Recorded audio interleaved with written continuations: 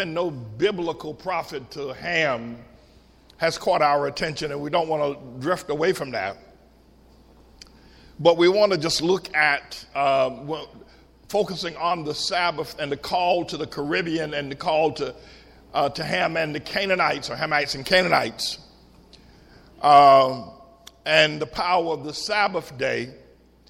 Is that we want to look at the subject matter simply for purposes called the Lord / Word. John says that in the beginning was the Word, and the Word was with God, and the Word became flesh in John 14 and dwelt among us. God is His Word. And the similarity in the English language of the spelling of the word, of the word Lord, L-O-R-D, and the word Word, W-O-R-D, and similarities in their spelling, both with 4 characters. So we'll talk more about that. That's not what we want to focus on. That's a theological lesson for another time to structure us in a little bit of etymology, or at least some words regarding the biblical powers that are associated with them. But what I'd like to do, first of all, I want let it be said that because we received a gift, a bag of gold this week, and one particular 18-karat gold bracelet, I just want to say to the sender, thank you for sending that, and I want you to know it's been received and logged in appropriately as we continue our prayers for the restoration of our property. But as well, I want to prepare us to be able to go as into battle against, to take the land.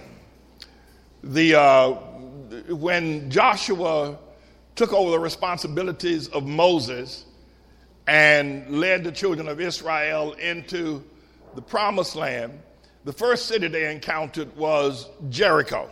It was a city that was great and walled up and very powerful. And he was able to take that city down with all of the persons that were necessary, including children, to take down the first city. God weaponized the entire group. I believe that somebody's supposed to be up here and should come in on time as well. Let's say that. But God weaponized the entire group, not just the men, but the women and children as well. Is that right?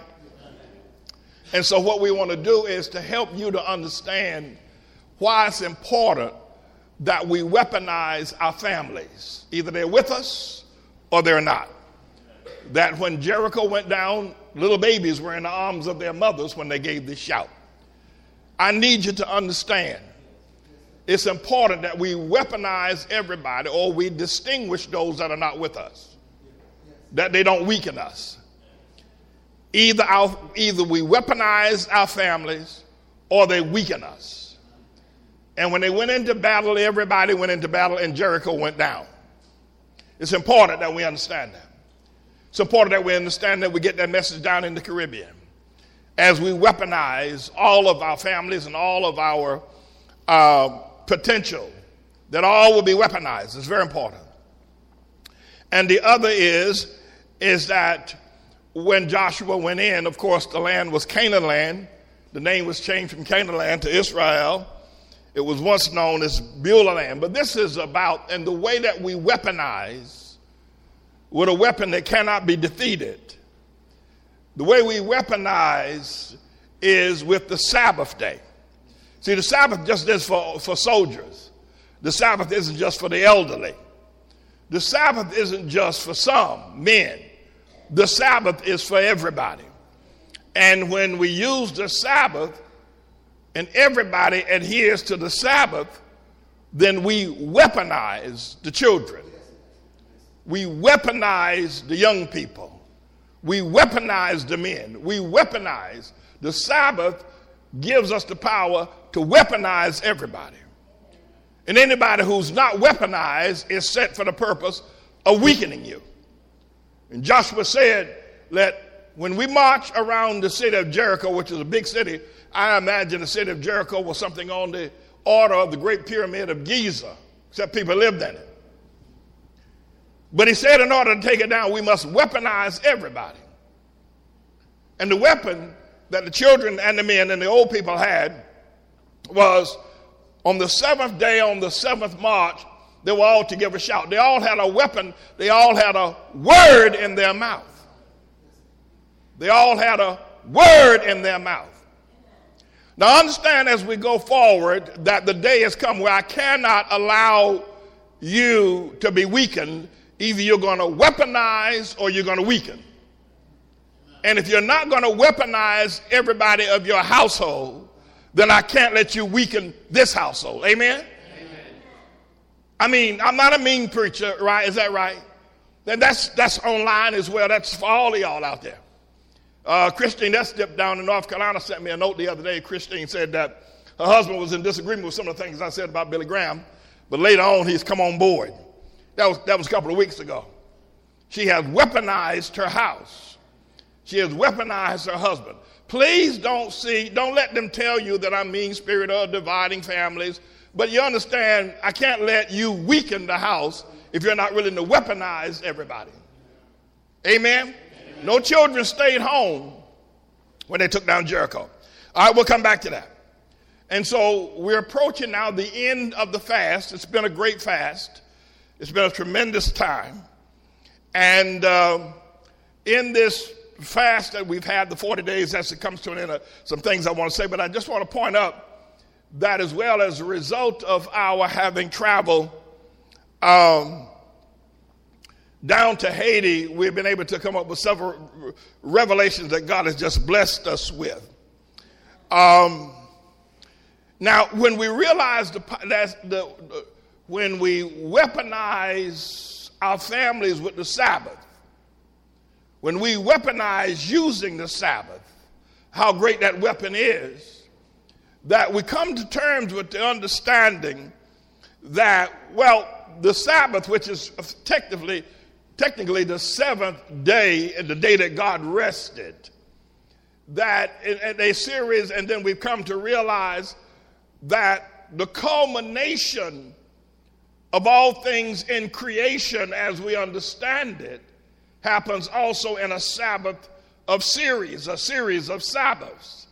For instance, you remember I told you that in the book of Revelation, it is very easy to understand Revelation once you apply the mathematical equation that everything comes in the forms of sevens, starting with the seven churches of Asia Minor and the seven seals on the book that was not to be opened by anyone, the seven trumpets, the seven vials, the seven thunders, that once you put together the category of all the sevens, then you understand in this segment of sevens, this takes place, and that segment of sevens, that takes place, and we're now able to put them together, and it's no longer a great mystery, but the mystery is now revealed through the process of the sevens. But the other revelation out of that is that the book of Revelation, which is a series of sevens, culminates all things on earth. And with the beginning and the descending of the new heaven, the new Jerusalem. But you will note that what God does in the book of Revelation with the series of sevens in the category, making it very easy, even a child can understand Revelation once you break it down into the sevens. That what God does is that at creation, he rested on the seventh day, which is the Sabbath day, which you want to weaponize your family with. You want to weaponize your life with. But you notice at the conclusion of creation, there was a series also of sevens where God rested. No, I said at the conclusion of creation, it concluded in a series of sevens. There were sevens to begin 1, 2, 3, 4, 5, 6, 7 of creation, and then there's 1, 2, 3, 4, 5, 6, 7 of the ending of creation, is what I'm saying. It is unseemly that you would think I'm a bad fella if I say to you, you can't be online or you can't sit, if you refuse to weaponize your family. You're against the word of God. It would be unseemly if I say to the churches of the Caribbean, to the churches of America, to the churches of Africa, that you must weaponize. You should not be Sunday worshipers. You should not let Japheth tell you that lie. He lied to you. You cannot have power if you're not using the right weapon. Every church in America and every place else that's going to be a part of this process must weaponize. I'm not a mean-spirited person, and I'm not going to let the devil get away with that. We must weaponize. We must go back to using the weapon that God gave. The weapon that God gave is the Sabbath day. It's a weapon. And we must weaponize. The Sunday is not, it's a day that the devil lied and weakened all of you. We must weaponize. So stand with me, and of course many will accuse me and they will fight like holy hell, like that Bishop John Bryant of the African, that swine dancer of the African Methodist Episcopal Church, and others will want to keep Sunday because they want to keep power with the devil. But no, we won't give power back. We want to weaponize. Our weapon is the Sabbath day. It's the weapon God used in the beginning. It's the weapon that God used in the end. We must come to understand that and get with it. You don't do anybody any favor by keeping your church worshiping on Sunday. You don't do anybody a favor except the devil if you refuse to weaponize your house. And I'm less than God's servant if I know this information, yet I let you sit without weaponizing your house. Amen. Stand up and give the Lord a round of applause.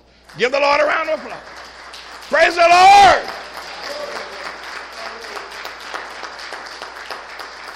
No, Joshua said, we're going to weaponize the whole troop, including the children. And they marched. How many days did they march? Was it 3 days? And what day did they march? There was a seventh day. Oh, come on now, talk to me now, talk to me. It was the seventh day that the weapon was used. Now, come on, you're not going to go out there and be ignorant and foolish and full of the devil all your life and refuse to weaponize your home, refuse to weaponize your life, refuse to weaponize your church. It was a seventh day. And 7 times on the seventh day. And the victory came, is that right? Don't you want the victory? Don't you want the power? Well, then we got to weaponize. It's about the Sabbath day, everybody. We got to weaponize with the Sabbath. Pray for me. Amen. You may take your seats. Now, we're coming back to that. I'm not through with that. But I do want to say this, that as we come to the end of the fast, that during this 40 days, God has set out, I've got as I've said, a mouthful of blessings. I just bless you. Of healings, if you have not been healed, there have been many, many mighty healings throughout these 40 days. And I'll say this to you, that the only reason why you're a member of this church, you're a member online, you're a member in Arizona, you're a member in Australia, you're a member of this church. If you have not been healed in the 40 days, it hasn't ended yet, it'll end tomorrow. If you have not been healed, then when your healing does come, and it will come, it will be for the glory of God, not just for your. In other words, there was a man in the Gospel of John, chapter 9. The Bible said he was born blind from his mother's birth. And the disciples asked, who sinned? And Jesus said, nobody. But he is put here, born blind, for your glory, so you can see me open blind eyes. The same thing with Lazarus we taught a few days ago. If you have not received your healing in these 40 days, you will be healed so that it be on record for the glory of God, that the world will see the power of God when your healing does come. I said when your healing does come, it shall be for the glory of God, as was Lazarus, as was with the man born blind. The other thing is that we will not carry any sicknesses into the 1,000-year reign of peace. Amen? We will not carry any sicknesses or disease. So we got to get rid of all that. We got to leave all that in the tribulation. Got to leave our sicknesses, got to leave our poverty, got to leave our rebellion, got to leave all that in the land of tribulation. And we will walk in, we will not walk in sick. Amen? We'll carry no sicknesses into the new land. Now, I'll tell you this, that Elizabeth, now stand up, Elizabeth, come over here. Elizabeth and I, that it is our job to be the example of what the 1,000-year reign of peace should look like. Young looking. Amen.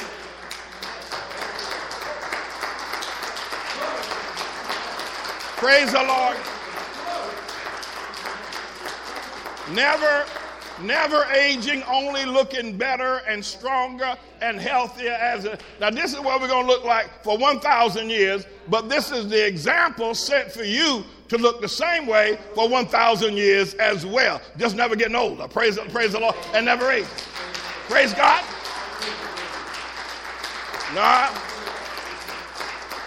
No, we're not going to look like gray-haired and Methuselah. No, we're going to look just like we're looking right now for the next 1,000 years. But this is the picture that ought to happen on the faces of every last one of you. When you walk into the 1,000-year reign, you're going to go in at a certain look and stay that way for 1,000 years. And glory to God and hallelujah goes right there.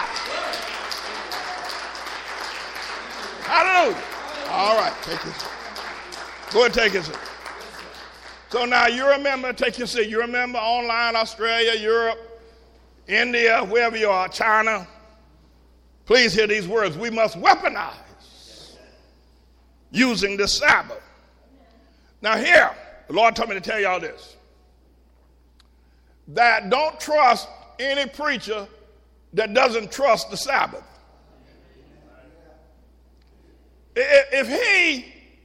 Well, first of all, what I just told you about the 7-day beginning, the 7 sevens that ends, and the 7-day march, and the weapon that we have, the one weapon that we have above every weapon is the Sabbath and the word Lord, the Lord word. If a preacher doesn't know that, then he doesn't know enough to lead you. Now, you want somebody that you're going to give your tithes and offerings to and going to trust the nurturing of your soul to somebody that knows something about the Lord. No, you're going to give your time, you're going to sit down and allow your soul to be nurtured by somebody who knows the word. You're not going to sit up in a church where the preacher's ignorant of the word or in rebellion to the word. If he's ignorant of the word, how can he help you? And if he doesn't trust the Sabbath, I would be concerned about anything else he says. If he doesn't trust the Sabbath to keep that holy, what else is he not keeping holy? I mean, think about it for just a second. You know, he can say, well, Paul said it doesn't matter what day we worship on. Yeah, he did. But it didn't say, Paul didn't go on to say, but you don't have to keep the Sabbath. He didn't say that. So the preacher who makes excuses because he doesn't want to move to weaponize his life and the church with the Sabbath, I would wonder, well, why not? I mean, what's with him? If he doesn't want to honor the Sabbath, then there must be something wrong with him. What's he got against it? He got something against the Sabbath day? He got something against the ultimate power of God? He got something against doing what, the only thing we can do that God did, the only thing that we can do that God did, we can't create a tree, we can plant a seed, but we can't create nothing. The only thing that we can do that God did is rest on the Sabbath, and he's against that. I don't know why I sit up in a church with a preacher that's against the Sabbath. I mean, I don't know why. I mean, what's his reason? And even, Paul said any day, every time you hear an excuse of something you don't have to do, but that Paul never said you didn't have to do it. He said it doesn't matter if you worship on Wednesday, but he said it did not say you cannot not worship on Saturday or the Sabbath. So I would be a little concerned about a preacher who will go for any excuse to stay away from doing what God's word says. Amen. I mean, if we all here fasting, right? We all in the covenant of fasting, right? 40 days. And 3 o'clock in the afternoon, you walk into church and happen to come up to my study, and I'm drinking a glass of ice water. You say, wait a minute. Ain't 7 o'clock yet. And I said, the Lord said, take medication, and my water is medication. No, I didn't say that. I'm just making an excuse. Wouldn't that represent a sense of weakness? I mean, so the preacher doesn't worship on Sabbath. You got to tell you why. Well, for the most part right now, he hasn't heard, he don't know. The Japheth boy, who was a big liar, lied to him. Catholics lied to him and told him it's okay. I'm telling you now, it ain't okay. So don't trust anyone that does not believe or trust the Sabbath day. Don't trust them. I think that we're Sabbath worshipers. And it is not just a command that we worship on the Sabbath day. It is the word of God. It's what God did. I mean, the one thing that we can do that God did, God's rest, we can do it too. We can't create, we can't put the sun in the sky, we can't make the moon, but we can do what God did, and we can do it all together. Amen. Imagine this. I would think that God still keeps the Sabbath, right? Yes. In heaven, God still keeps it. Right now, God's on sabbatical. Right now. That God keeps the Sabbath, right? I mean, that God don't break his own law, right? I mean, God who sits on the throne right now is resting because it's a Sabbath day, right? Amen. And then you got these fools going to go to the Baptist church tomorrow. They're going to work while God is resting, and then they're going to rest, they're going to worship while God, I mean, what do you think God's thinking about? God said, why can't you do it the day I do it? You got to wonder what's going on in the mind of a preacher and a church and an organization that won't do it the day God does it, because that's the day that God does it. You got to wonder. Oh, they've been lied to. Okay, well, we can understand that. Now they got the truth. So it's not just a command. It's an act that glorifies God. You know, Mother One, you know, we were Sunday worship. I always knew this about how I first came. We are opening up the doors of restoration and salvation, restoration in general to people who have been estranged from our ministry for a while. Either you walked out or you were asked to leave or you were excommunicated or whatever may be the reason why I was once your pastor and now I am not. And through the mercy of Almighty God, we are now during this Holy Week season, we're given an invitation worldwide, locally and worldwide. If you wish to be restored to the ministry, then make that application known. Either do it if you're online and can't get and sit in the audience, then do it online. Or if you are local and you want to come and sit and do it in the sanctuary. But while this is not certainly a mean-spirited thing, it is simply to separate people that are trolls, because we got a lot of people that troll us who will just jerk us around by saying one thing online, but they really don't mean it because they're not really interested in the ministry at all. And then, of course, there will be those who don't believe that their separation or excommunication from the ministry was right or just, so they don't feel that they have any need to adjustment. So when they come back, they'll come back with the same spirit. So we're asking you to repent of the wrong that you've done, to do it truthfully and honestly, and that we will receive you through the process of repentance. You know, John the Baptizer told the Pharisees to bring fruits meet for repentance. And when Jesus went to Zacchaeus' house, but if you're Baptist or Pentecostal, you know how you say it, and Zacchaeus repented and said, I'm going to give half of my goods to anybody I've taken from, and on and on and on. I think something on that order that he went. So it would be required that you repent, because you just can't walk back in and say that we were wrong and that you were right. Then that's going to create more trouble for everybody. You get the idea. But the main thing here is that the door is open, and we're going to keep the door open until the resurrection service on this coming Sunday. You refer to it as Easter. And after that, we'll figure if you didn't come by then you're not interested in coming. So we're not going to leave the door open to deal prayerfully, because we got people already praying now. We got prayer warriors praying for people to get their act together.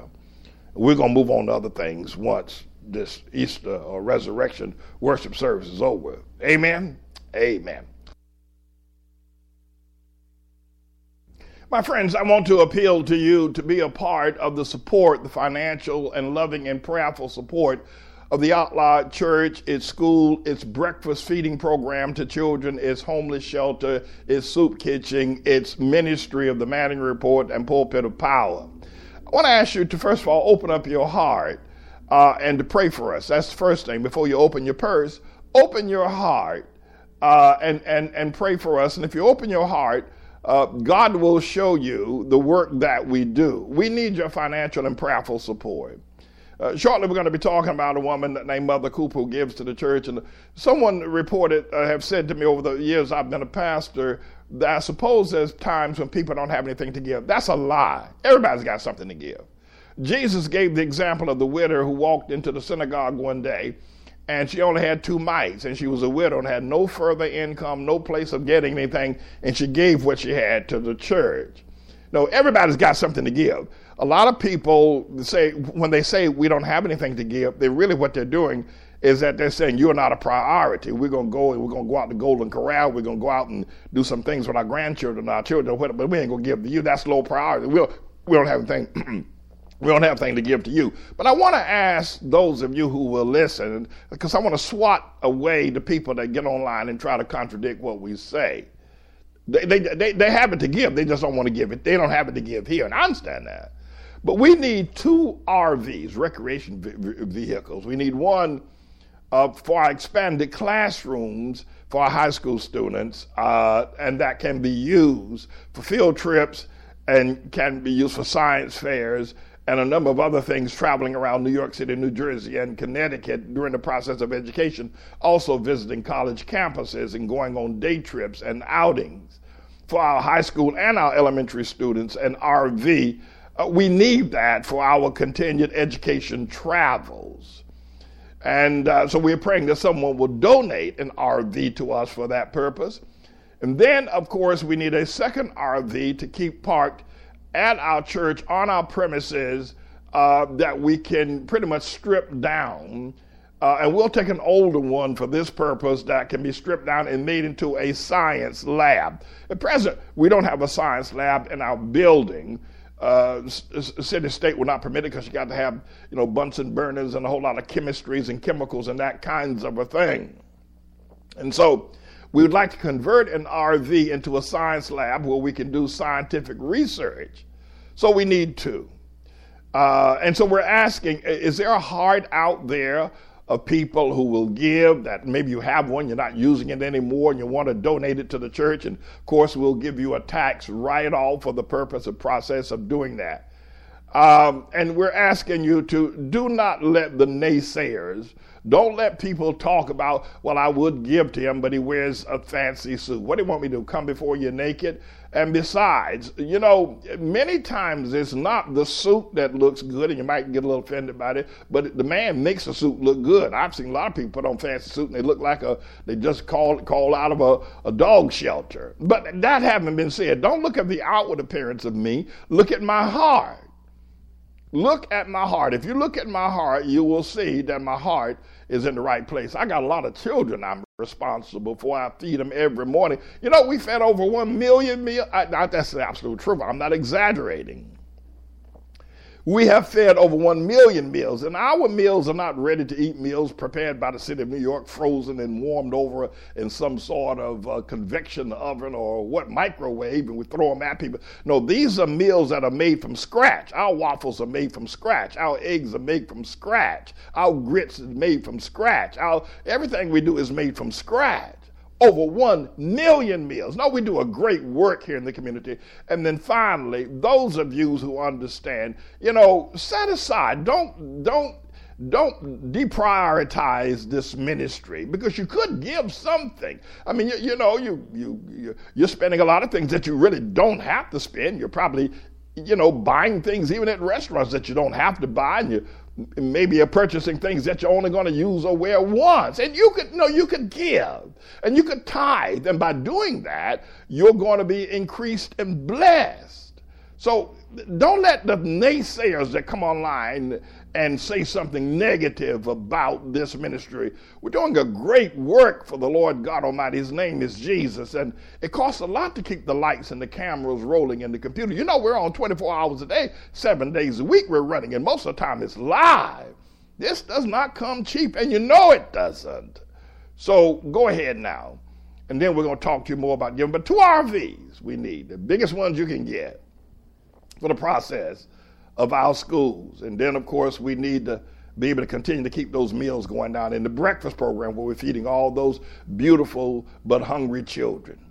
All right, everybody, I'm James Zebulon Manning. I'm the Lord's servant, and you know how to give. Go to our website and join our ministry and bring your tithes and your offerings. I tell you what, do 7 weeks of tithes and see if you are not better increased. If God doesn't restore unto you 7 times what you have given in tithes and offering, if that way you're not to listen to me anymore. If God does not restore to you 7 times what you tithed to the ministry or given to the ministry, after 7 weeks of giving faithfully, without fail, without cheating, without lying, and with a cheerful heart, you do those things. And if God doesn't restore, if God doesn't honor his word by opening up the windows of his storehouse and pouring you out a blessing, so much so that you won't have room enough to receive it, you'll never ever have to listen to me anymore. You'll never have to deal with me anymore. Because everything else I would say would be a lie. No, go ahead and start. Join the ministry, tithe, do it, and watch God bless. This church they worry about it Sunday. I wasn't the founder of this church. Somebody else, Pastor Stanley, did that. So I had to ease into teaching y'all about the Sabbath. So for 7 years we talked about it, and on 7th year we did it. When we became Sabbath worshipers, shortly thereafter, we were able to pay off our mortgage on this building. I think since we become Sabbath worshipers, we have never missed an opportunity to meet our payroll obligations. Since we have become Sabbath worshipers, after we became Sabbath worshipers, we were able to take our first world classroom trip to China, to Beijing, to Shanghai, and to Hangzhou. What I pointed up is that once we became Sabbath worshipers, God released the financial blessings to us. Once we became Sabbath worshipers, God released to us the power, the vision to clean the courtyard, to redo the sanctuary. I'm saying that when we became Sabbath worshipers, there was a release of power into our ministry as a result. We'd probably still be paying a mortgage right now, were we not Sabbath worshipers. I'm just simply trying to, and that'll work for everybody. So we must weaponize with the power of the Sabbath. And so it's very important that we understand that he who doesn't trust the Sabbath and is looking for an excuse, why are you going with the excuse rather than going with the truth?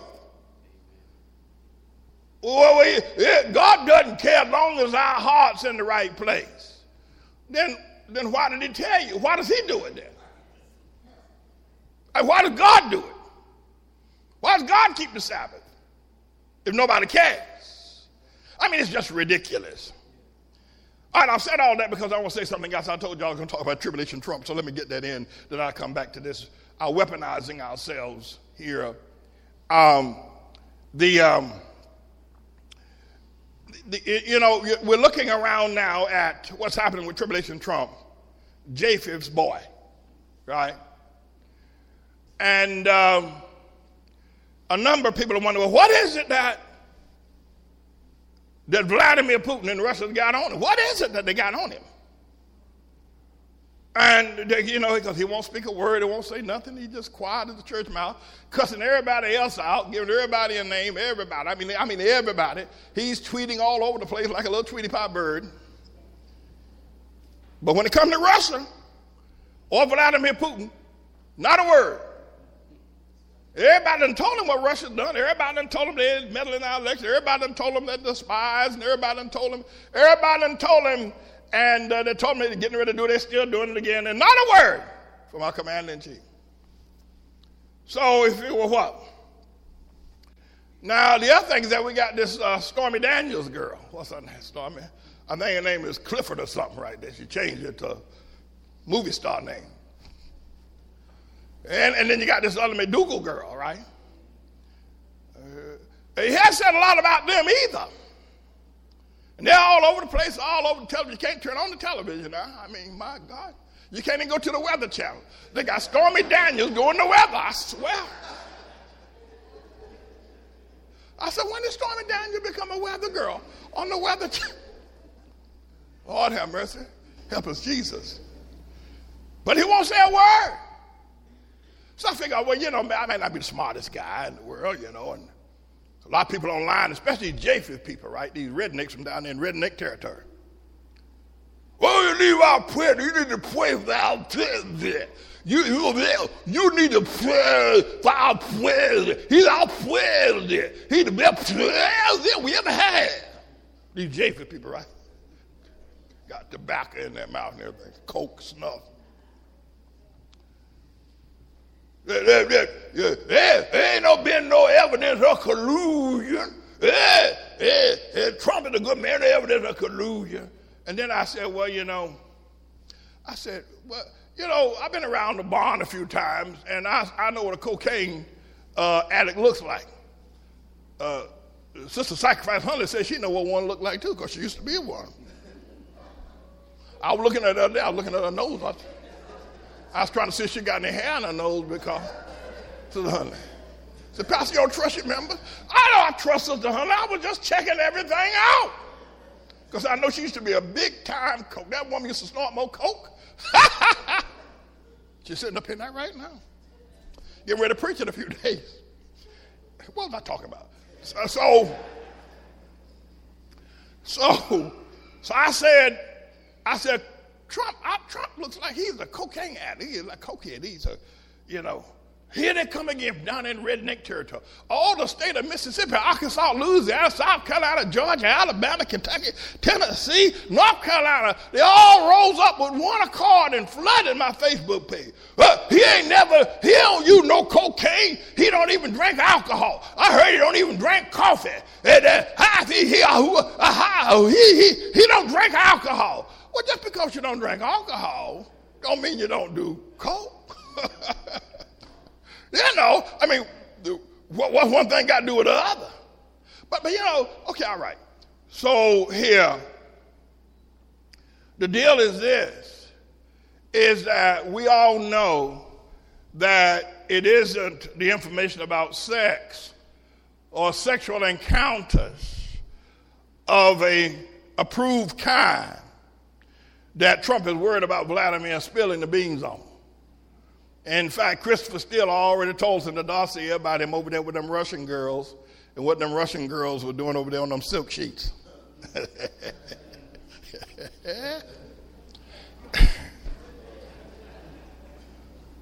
Now, what I'm trying to say is that everybody knows the boy is into a whole lot of sex with a whole lot of women. We all know that. So it can't be that Vladimir Putin is holding out the fact that he's had sex with some Russian. We already know that.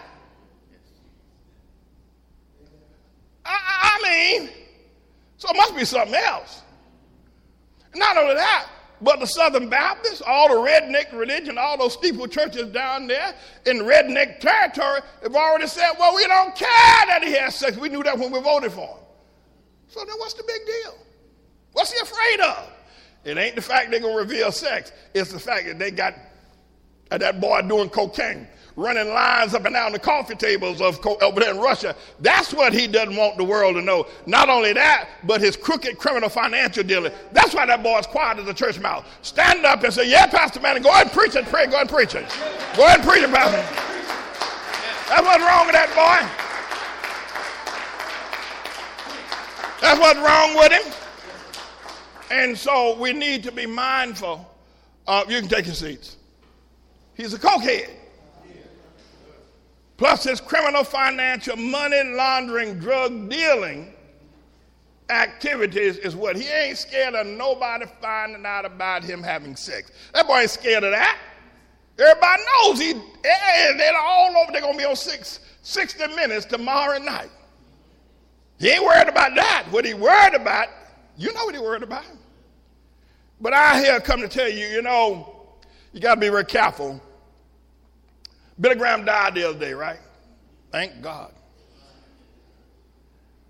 But imagine this, that the legacy, the last prophecy that he left us was that Tribulation Trump was a good man. I mean, that's the last thing he left us with an endorsement of Trump. Laid his hands on him. And now he's dead. Ding dong, Billy Graham is dead. I mean, we got to remember him for them crusades. Remember him for giving us this demon. If you don't kiss, you don't look out like y'all didn't get that right away. But can I share something with y'all? I want to. The tribulation Trump is going to fall. America is going to collapse. Everybody's not weaponized. I told y'all before, when y'all listen to the message again, I'm not a mean fellow. But I will protect the flock. We have to weaponize. And our weapon is the Sabbath day. We got to call up everybody and tell them, listen, you got to go to Sabbath. We can't have a separation here. We got to weaponize our homes.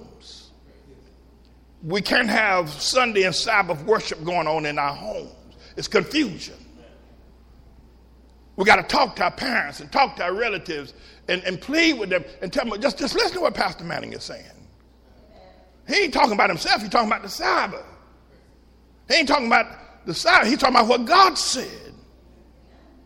That we must weaponize. And try to get them to come on board.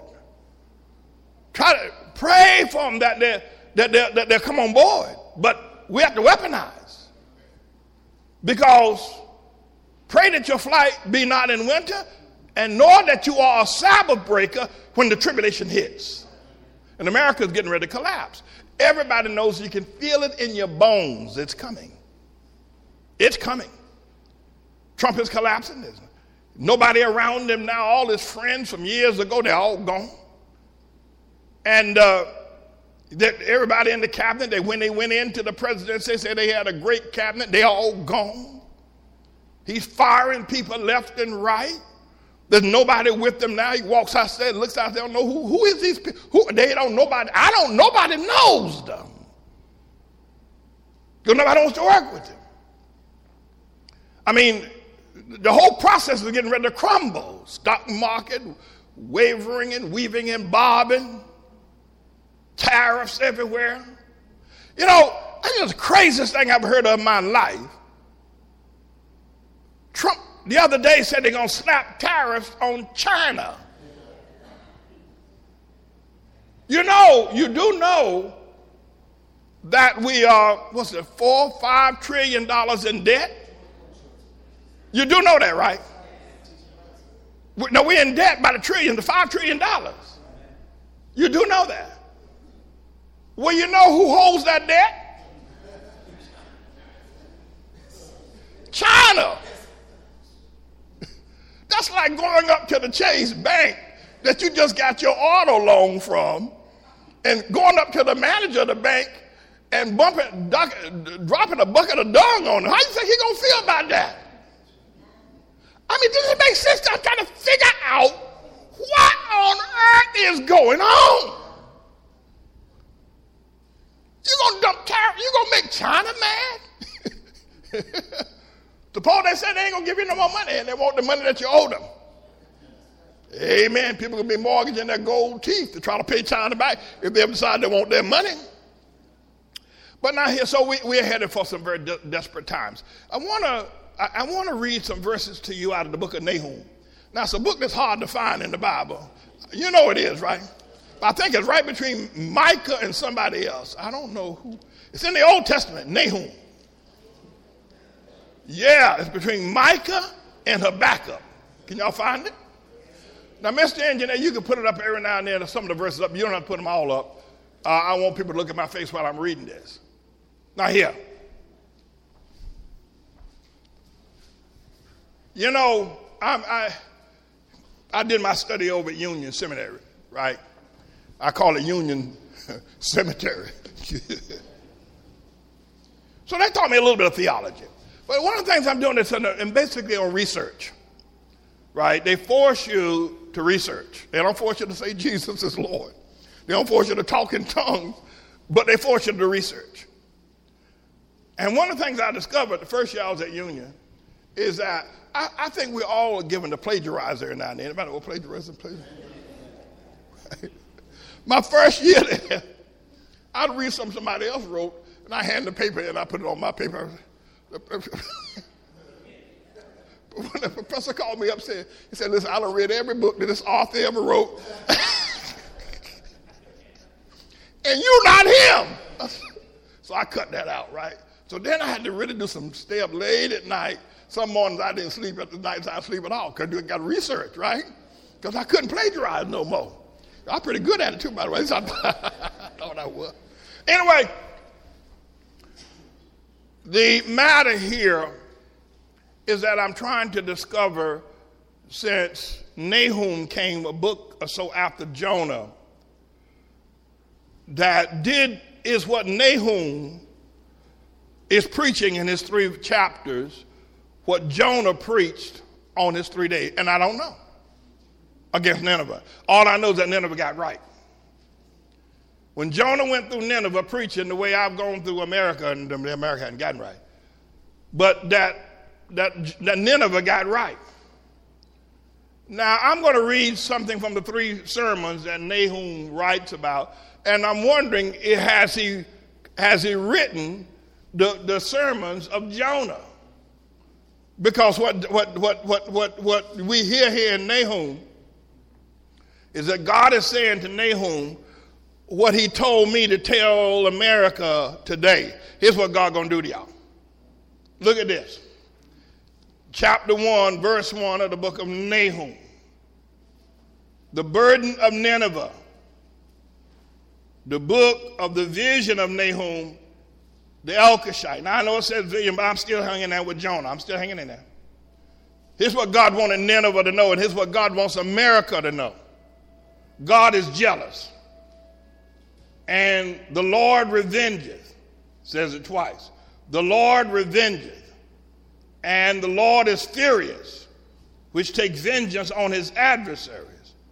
And he reserveth wrath for his enemies. Now, it'd be good to read this to the Sodomites and to y'all's Baptist churches, and to Brooklyn Tabernacle. They're talking about God is love. God loves everybody. God loves everybody. He loves. They ain't never been nowhere near God's word. Verse 3, the Lord is slow to anger and great in power, and will not at all acquit the wicked. You hear that? The Lord hath his way in the whirlwind and in the storm, and the clouds are the dust of his feet. Good God Almighty! Woo! The Lord rebuketh the sea, and maketh it dry, and drive up all the rivers. Bashan languisheth, and Carmel, and the flower of Lebanon languishes. The mountains quake at him, and the hills melt, and the earth is burned at his presence. I want y'all to see that. Right? Now, look at verse 14. And here's what the Lord told me to say. to America. And the Lord hath given a commandment concerning thee, that no more of thy name shall be sown, of the house of thy gods. I will cut off the graven image and the molten image, and I will make thy grave, for thou art vile. God says now, mainly this molten and graven is the refusal to worship on the Sabbath day. But look at verse 2, chapter 2. Let's see. I'm going to run through this real quick. The Lord, for verse 3, the shield of his mighty men is made red. The valiant men are in scarlet. The chariot shall be with flaming torches in the day of his preparation. And the first tree shall be terribly shaken. In other words, the shield of the mighty men shall be made red. You know, with blood. The valiant men are in chariots with blood. The chariot shall rage in the streets of America, and shall jostle one against another on Broadway and Fifth Avenue. And they shall seem like torches, and they shall run like the lightnings. He shall recount the worries. They shall stumble in their walk. They shall make haste to the wall thereof, and the defense shall be prepared. All right. Let's see what else can we read here out of Nahum.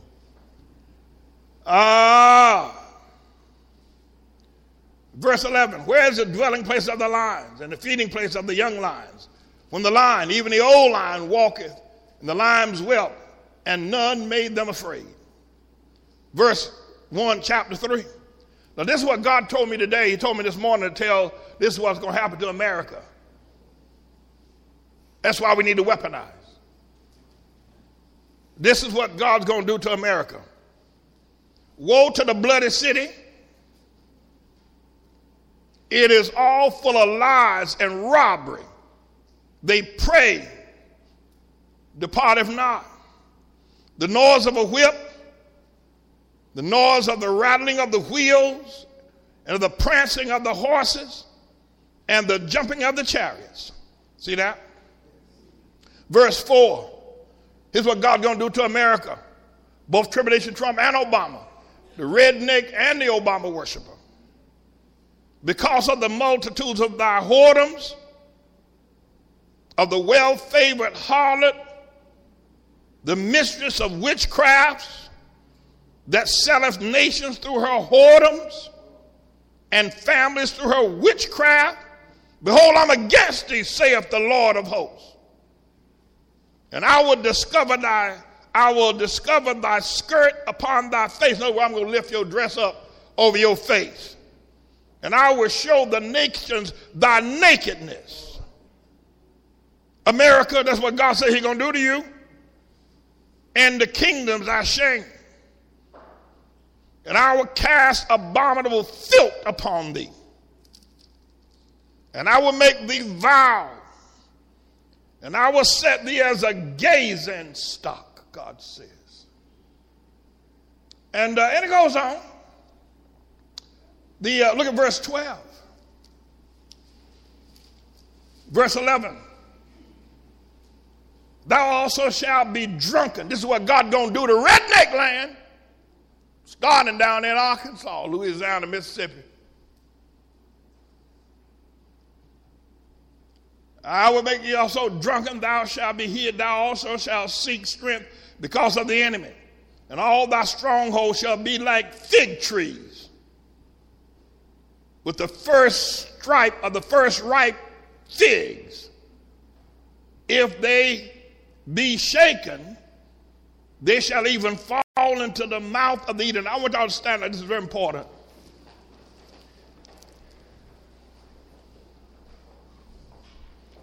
All the wealth of the Caribbean islands, the Caymans, the Grand Turks, Bermuda, Aruba, St. Lucia, Grenada, all those islands, Dominique, America as well. that when we weaponize with the Sabbath, that the wealth of those nations shall be shaken like a fig tree when the first ripe fruits, and the wealth of those nations shall fall into our hands like a fig falling into the mouth of the eater. Now, I don't know if you've ever seen a fig tree before. I don't know if you've ever seen a fig tree. But the person who eats figs doesn't have to gather them. All he got to do is just walk by and the figs will fall in his mouth. That's an extraordinary example that God's given of how the wealth is going to fall to us. You can take your seats. The devil been lying to you. You let lies sit up in your house. Thank God for Christine Esther, got a hold of her husband out there online. Tar Noss is telling me that his mama said our church is a cult. Waverly Marsh got people trying to hustle him. Waverly Marsh got people who heard that he was giving to us and now they're trying to hustle him. But understand something, that God has said that when we weaponize, that the wealth of the Caribbean shall fall into our hands the way the ripe figs fall into the mouth of the eater. Stand up and give God some glory. Give him some glory. Give him some glory. Give him some glory.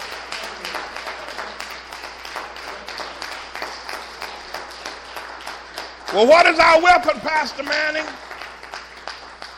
What is our weapon, Pastor Manning? What is our weapon? Our weapon is the Sabbath day. That's our weapon. That's our weapon. We get weaponized, and none can stand before us. God will lift up the skirts of them Baptist preachers down there in Redneck and the African Methodist people preaching with John, whatever his name, John Bryant, T.D. Jakes. God's going to lift up the skirts of them women in the churches and show their nakedness. You heard me read it? You heard me. Every last one of these Baptist preachers, every last one of them, these Methodists, every last one of these Hamites have heard James David Manning. They know who I am. They know who I am down there in T.D. Jakes' church. They know who I am. Your children know who I am. And yet they refuse. God's going to lift up their skirts and let everybody see their nakedness. We're headed towards the Resurrection Sunday morning, Good Friday, and we're inviting you to come and be a part of our worship service starting at 12 noon on Friday. And we're going to have 7 sayings from the cross. This year, it's going to be all women, members of the Outlaw Church, that will be speaking these 7 sayings. That ought to be terribly exciting. And then, of course, we're going to have our regular worship on Saturday at 10 o'clock and 12 noon. That will happen. And then, of course, on Sunday morning at 7 a.m., we're going to have the sunrise worship service. And also at 11 a.m., we're going to have the culmination of all things, the resurrection worship service on this coming Sunday. So we've got 4 worship services over a period of 3 days. And we're inviting you to be a part of that. Come on to town and be a part of that if you can. And I think Christine Esther sent me a note the other day and said if she'd come to the town, can we put her up? Well, of course we can. Just let us know that you're coming. And by the way, that if you're coming to the resurrection worship service at 7 o'clock, we call that sunrise worship, and you plan to stay, let us know, because we're planning a continental breakfast, smoked salmon and sardines and cereal and fruits and juices and muffins and breads and sweet things and tarts, and all of that will be in abundance in a buffet style for everybody to just stand around and eat and talk to one another on this coming Sunday morning. And then they'll, at 11 o'clock, in between the 2 worship services, between 7 o'clock and 11 o'clock, there'll be that breakfast. So if you're coming, we need to know. If you're bringing a bunch of children, we had a woman come to church on Sunday, and she brought, past Sunday, brought 3 children with her. That happened several times. We've been running out stuff real quick. Please call the church and let them know you're coming and how many people you're planning on bringing so we can be adequately prepared for food to serve you. But yes, we want you to be a part of the process. It'll make a junkie say Jesus is Lord. I got a word in my mouth. I got a word in my mouth.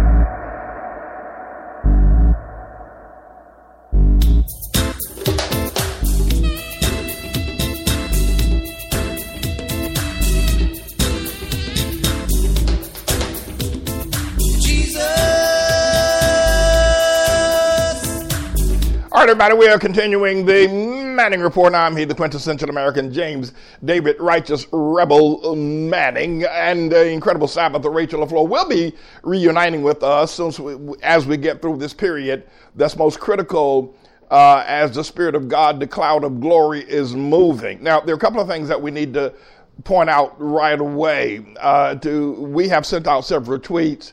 We pray that you follow us on Twitter and wherever else our tweets are read. I posted up recently that the reason why America has so many guns, prisons, drug problems, and racist institutions and politicians is quite simple. And America has more of them than any other nation on planet Earth. The reason being is that America has not been able to make peace with her former slaves. And so the way that America deals with her former slaves and the problem of having so many of them is that everybody gets a gun. If you can envision America having developed without the use of slave labor, if you can envision that, then you will envision an America that would have developed without the runaway rampant amount of guns that Americans possess. Now, there are a couple of things. One is I'm not making any excuses, not trying to hide anything or run away from anything.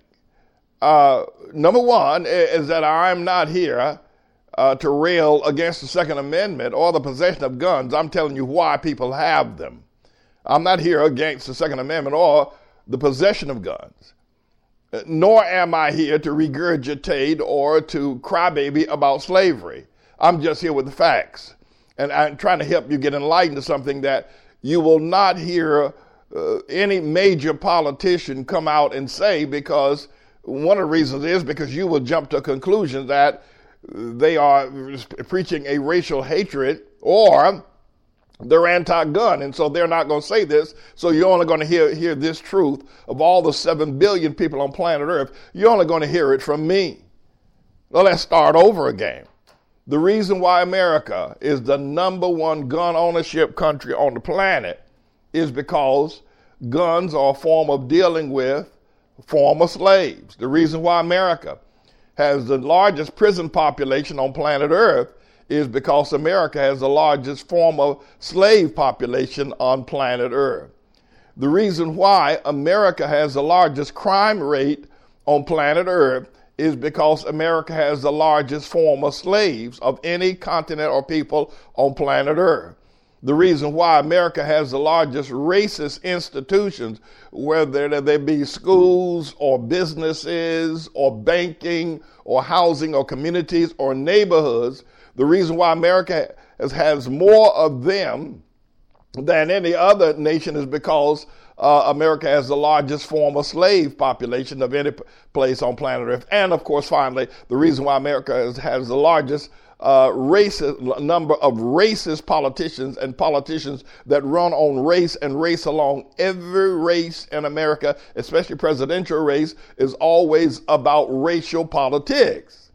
The reason being is because America has the largest former slave population. And the issue here at hand to be looked at is that America has not been able to make peace with her former slaves. Over the past 400 years and 150 years in particular, America has not been able to make peace. Let me just give you some numbers so you can be aware of these as we pull them from the people that are credible in putting up these stats for the world. The world prison population, the number one nation with the largest world prison population is America. The United States of America has 2,145,100 people in prison. China has 1,646,000. Though China is 5 times the size of America, it has half or 3/4 the amount of people in prison. The reason why, though China has a larger prison population and a much more oppressive political population and situation, they don't have the kind of prison incarceration because they don't have a former litany of slaves that they have to deal with on an annual basis that they have not been able to make peace with. The Russian Federation is the second largest prison population. Now, the other thing is the world's largest crime rate. Who has more crime than any other nation on the planet? Of course, again, America comes in number one. And again, the reason why America comes in number one as the world's largest world's largest crime, of course, is because America has not been able to make peace nor deal with nor come anywhere near integrating its former slaves into its mainstream lifestyle. No matter what you've seen or heard, the numbers don't lie. The facts don't lie. America has not solved it, because if she did, she'd solve the crime, she'd solve the guns, she'd solve the prison population. So let's be clear about that. Just as a note, side note, India has the second largest world crime rate, though India has 3 times the population that America has, but it has less crime than does America. And world gun ownership, America has the largest world gun ownership of any other nation, including Yemen, Switzerland, Finland, Syria, Saudi Arabia, Iraq, Uruguay. America is way out ahead of everybody else. More Americans own guns per capita than any other nation on planet Earth. Why? Protection against the former slaves and former slaves' protection or means of life or ways of life, as there has not been peace made between the former slaves and the former slave owners in America. And we've had 150 years to deal with it, 400 years in total. The world's largest police shootings.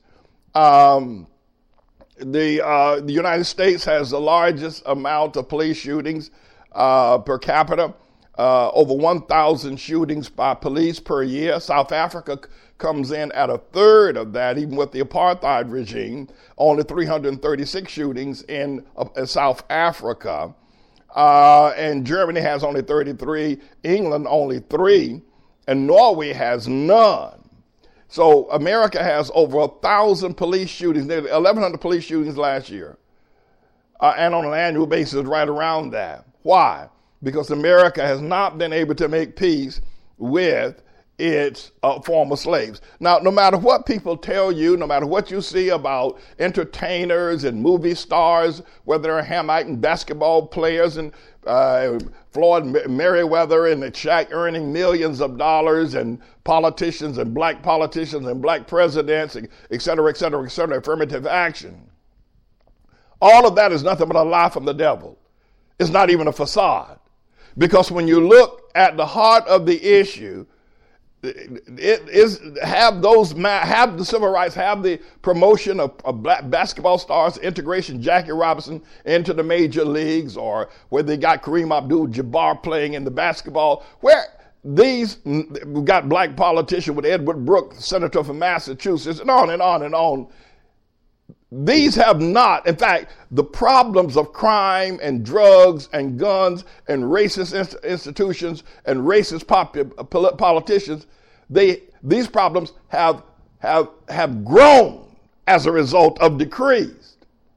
So, I mean, if you're going to be honest about this, and you ought to, because the life you save, the life that you're honest with may very well be your own. If you're going to be honest with that, you'll have to look and say, all these things that we see as a facade or window dressing, blacks in politics, and Hamites is the word we need to use here. I use this because the stats come up from the old language, either African American or black or Negro.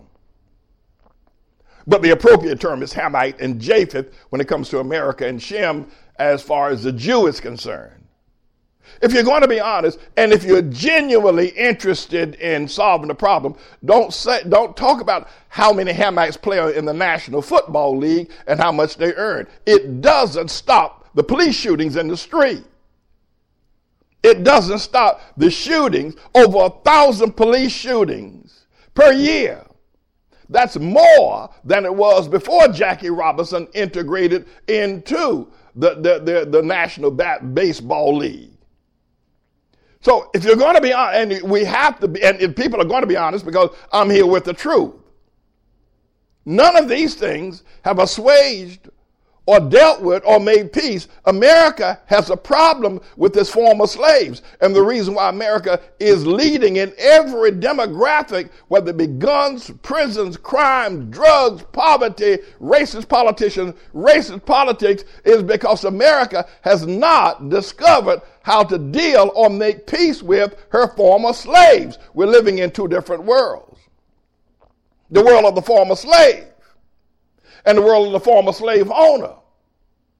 Well, I'm sure there are many gun enthusiasts, people who just like to have guns there. There are people who are old car enthusiasts, like to own old automobiles, Jay Leno. But then there are a whole lot of other people are armed to the teeth because they know that that former slave is out there. They know that he's out there. They know that there has not been peace. They know that no matter what has been said about all the marches and civil rights and affirmative action and equality programs, they know that there is war, continual war between the former slave and the former slave owner. That's why they live in different neighborhoods. And they protect their neighborhoods with a plethora of guns. That's why there's so many guns.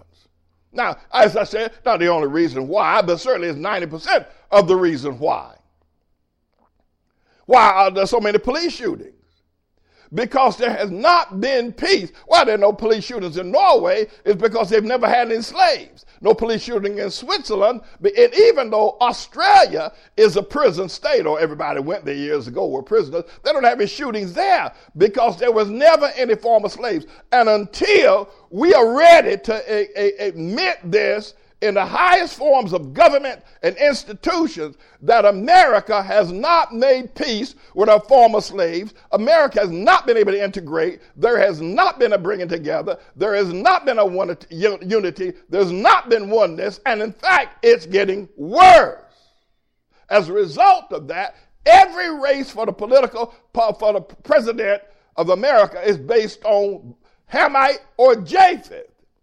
And until America is able to stand up, raise her hand, especially Japheth, and say, we got a problem with our former slaves that we cannot solve. As a result of it, our police are shooting young men in the street. They're shooting more than anybody else. We got more people in prison than China, which doesn't make sense. We got a greater drug problem. We got more racist institutions. And America needs to stand up and say that we don't know what the hell to do with the fact that we brought these people here and worked them for 400 years as slaves, and now we got a problem in our nation that we cannot solve. They're going to have to say it. They're going to have to say it. And they're going to have to realize that promoting a few Negroes, Hamites is who they are, by promoting a few Negroes, especially half-baked Negroes like Obama, and pinch-nosed Negroes like Michael Eric Dyson or Van Jones, by promoting a few Negroes does not help the Hamite slave problem. Listen to me. When you promote a Negro like Van Jones or Michael Eric Dyson or a whole bunch of others of them out there that have a visibility in media or in education or in the movies, Denzel Washington, when you promote these Negroes, you need to know it doesn't trickle down. It just gives you a mascot to show to the world, but the shootings increase. The poverty entrenches and gets deeper. The prison population gets thicker and larger. Promoting Van Jones and promoting pinch-nosed Negroes going to Harvard, getting a Harvard education and talking like they're white with their pinched nose does not stop the police shooting. And it's time that we stop and we sat down and we said that we got a problem, America. Houston, we got a problem with our former slaves. Or they got a problem with their former slaves. We don't know how to solve it. We don't know how to solve this problem. And nothing we've done over the past 150 years has brought the races together. In fact, we can't even live together in the same neighborhoods. And I'll tell you this, no matter what you do or say, I'll tell you this, the main problem, while there are many problems on both sides, if you will, in terms of entrenched racism, hatred, and fear and inferiority, one of the major issues, the way to stem the flow, is to stop promoting pinch-nosed Negroes like Van Jones and Michael Eric Dyson, whoever he is. Because people go into some illusion, oh, you got Van Jones on CNN or Don Lemon on CNN, that means that Negroes are doing better. Hell no. Stop it. Get them all off. Kick them all out. Get them out of Harvard. Don't let them go in. Let them all work together. Let them be as one. Stop separating and promoting these mascot Negroes, these pinch-nosed Negroes. That's number one. Now you got a whole lot of things you have to do over there on the Japheth side as well, as far as dealing with the Japheth brother who's got a deep sense of inferiority running all up and down his spine. You got to deal with it, and it's got to be said. I mean, the numbers don't lie. Why does America have the world's greatest, over 1,000 police shootings a year? The largest prison population, the largest crime rate, the largest gun ownership, yet it's the smallest nation. The largest drug use, yet it's the smallest nation. It has the biggest economy, but it also has the biggest problem. America needs to stand up. Japheth and Shem in particular need to stand up and admit that we don't know what to do after 150 years of dealing with the problem of bringing Africans over here as slaves have backfired. The same people that built this nation are the same people that are tearing it down. They need to stand up and confess that they don't know what to do. And all of the things that they've tried, especially at promoting pinch-nosed Negroes, has failed. It needs to be brought out in the open. Stop sending these men to prison. Stop police shootings in the street. Stop these welfare programs. Stop these racist politicians, these gerrymandering and running everything on coded language into political races based on race. Admit it. At least admit you got a problem and that you don't know how to solve. And none of the people that have come or marched or spoke or led or written or been elected so far have failed, and you need to admit it. Failed civil rights. Failed black president, failed black politicians, failed black movie stars, failed black athletes, failed. And don't be ashamed to say they failed. I don't care what heights of popularity they reached during their heyday. It has failed and failed miserably. So that's what we're going to do. I'll tell you what you're going to do. You're going to stick your head in the sand like an ostrich.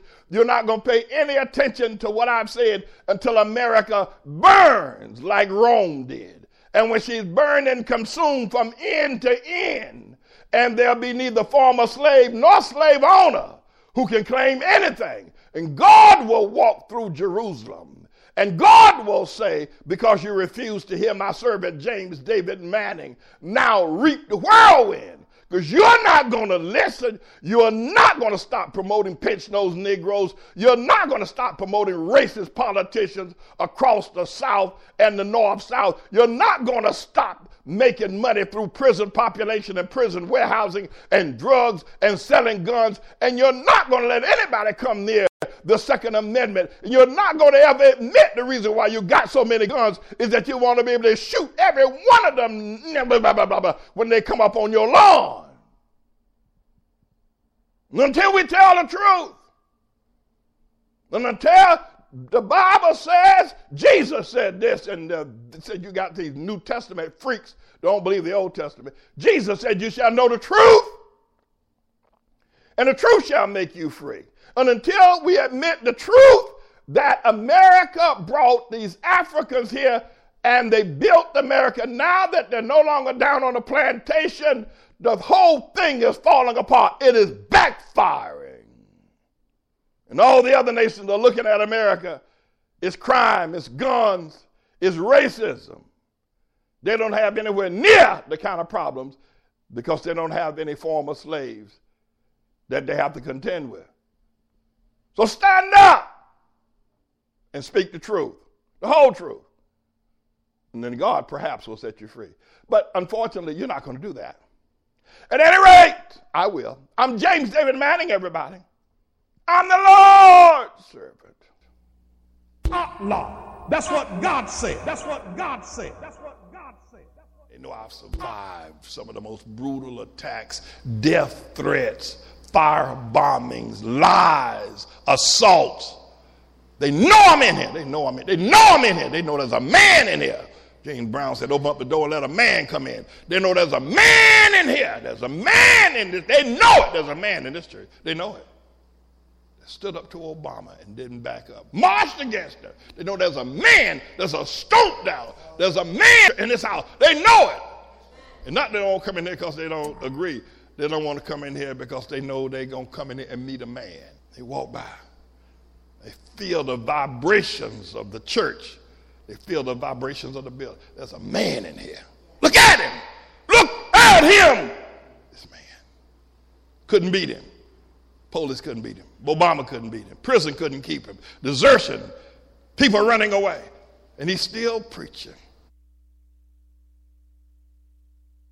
We are opening up the doors of restoration and salvation, restoration in general to people who have been estranged from our ministry for a while. Either you walked out or you were asked to leave or you were excommunicated or whatever may be the reason why I was once your pastor and now I am not. And through the mercy of Almighty God, we are now during this Holy Week season, we're given an invitation worldwide, locally and worldwide.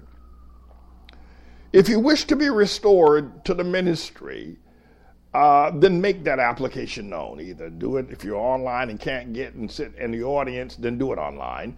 Or if you are local and you want to come and sit and do it in the sanctuary. But while this is not certainly a mean-spirited thing, it is simply to separate people that are trolls, because we got a lot of people that troll us who will just, jerk us around by saying one thing online, but they really don't mean it because they're not really interested in the ministry at all. And then, of course, there will be those who don't believe that their separation or excommunication from the ministry was right or just, so they don't feel that they have any need to adjustment. So when they come back, they'll come back with the same spirit. So we're asking you to repent of the wrong that you've done, to do it truthfully and honestly, and that we will receive you through the process of repentance. John the Baptizer told the Pharisees to bring fruits meet for repentance. And when Jesus went to Zacchaeus' house, but if you're Baptist or Pentecostal, you know how you say it, and Zacchaeus repented and said, I'm going to give half of my goods to anybody I've taken from, and on and on and on. I think something on that order that he went. So it would be required that you repent, because you just can't walk back in and say that we were wrong and that you were right. Then that's going to create more trouble for everybody. You get the idea. But the main thing here is that the door is open, and we're going to keep the door open until the resurrection service on this coming Sunday. You refer to it as Easter. And after that, we'll figure if you didn't come by then you're not interested in coming. So we're not going to leave the door open to deal prayerfully, because we got people already praying now. We got prayer warriors praying for people to get their act together. We're going to move on to other things once this Easter or resurrection worship service is over. Amen? Amen. Tribulation Trump said some time ago that the entire continent of Africa and the nation of Haiti in particular, and he also mentioned El Salvador, I believe, in that clip, that these nations were S-hole nations, dung nation.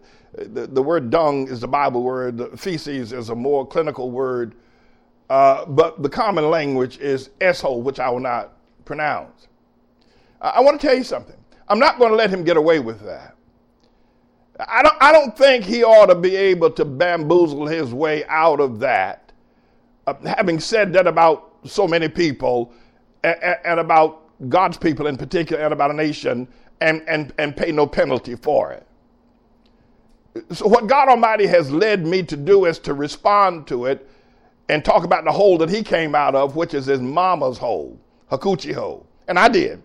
5 million, nearly 6 million people have been able to view that video where I talked about Tribulation Trump coming out his mama's coochie hole.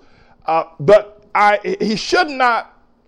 It's about time that strong and honorable men who are not looking at politics or not looking at keeping their incomes flowing in from either the church or wherever or political genres need to stand up and say enough is enough. You're not going to say that. I'm not going to let him get away with it, and you're going to help me. In that video, more than 5 million, nearly 6 million people heard me say that. We've had a lot of success over the last years in promoting videos, but nothing as successful as that. What I want to ask you to do is I want you to hear me. I want to send a message to Tribulation Trump and tell him while he's at his darkest hour, we're going to buy Mar-a-Lago. We're going to buy it. We're going to buy Mar-a-Lago. We're going to buy the Trump International Hotel in Washington, D.C., and we're going to buy, by we I mean Hamites and Canaanites only. This is not racist, but these are the ones that will participate. Hamites are the sons of Ham. Canaanites are the sons of Ham. Hamites are the sons of Ham, and Canaanites are the sons of Hamites. Negroes, African Americans, black people, colored, you know. That I'm giving a call for American Hamites and Caribbean Hamite Canaanites to stand up and say, we're going to make you pay for that. You're not going to get away with that. You've been getting away with a whole lot of things. You've called a whole lot of people a whole lot of names, and they have just bowed their knee and let you do it. But you're not going to do that. This is it. We're stopping this. We're stopping this racism. It's stopping now. We want to send a message to you, Tribulation Trump. And want to send a message to the rest of you rednecks. Want to send a message to you that it stops now. We're going to buy your property. We're going to show you. We're going to buy your property. And if Brother Calloway down in Arkansas, Mississippi, raised his voice, we'll buy his farm. No, we're going to stop you. Here's what we're going to do. I'm calling for 5 million Hamites and Canaanites to get together and each one give $100 to the purpose of building a fund to set up the money to leverage financially the opportunity to buy Mar-a-Lago, to buy Trump Tower and Trump International Hotel.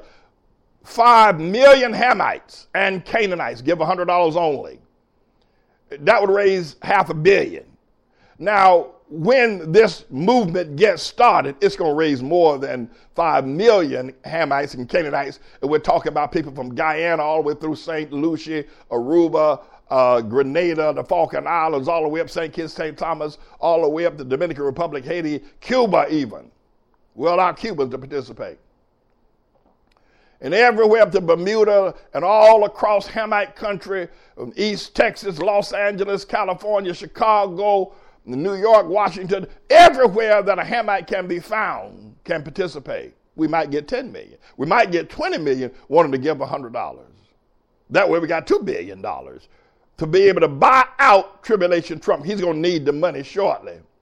But the other thing is, friend, is that spiritually we want to work on his psyche to let him know, hey, you said that? you're going to pay a penalty. We don't have a prison to put you in, but we want you to hear every day on the news reports, on the Caribbean news, on the Tom Joyner show, on the ABC, CBS, and the 60-Minute News. We want you to hear that the Hamites and the Canaanites are getting together to buy your property. They're each giving $100 each, and they're going to buy your property, whether you're willing to sell it or not. We want him to hear that when he sits down in the Oval Office. We want him to hear that when he divides up his cocaine to do his 4 or 5 lines of cocaine in the morning before he goes out to meet the press. We want him to hear it every day while he's dealing with Robert Mueller, that the Hamites and the Canaanites are ganging up on him to buy his property, whether he's willing to sell it or not. And that's waiting for him to misstep. And they're going to buy it. And they're going to put Haitians, they're going to put the very same people in Mar-a-Lago and in the Trump International Hotel and use it as a school to educate the same people that he said were SO people. We want them to know that.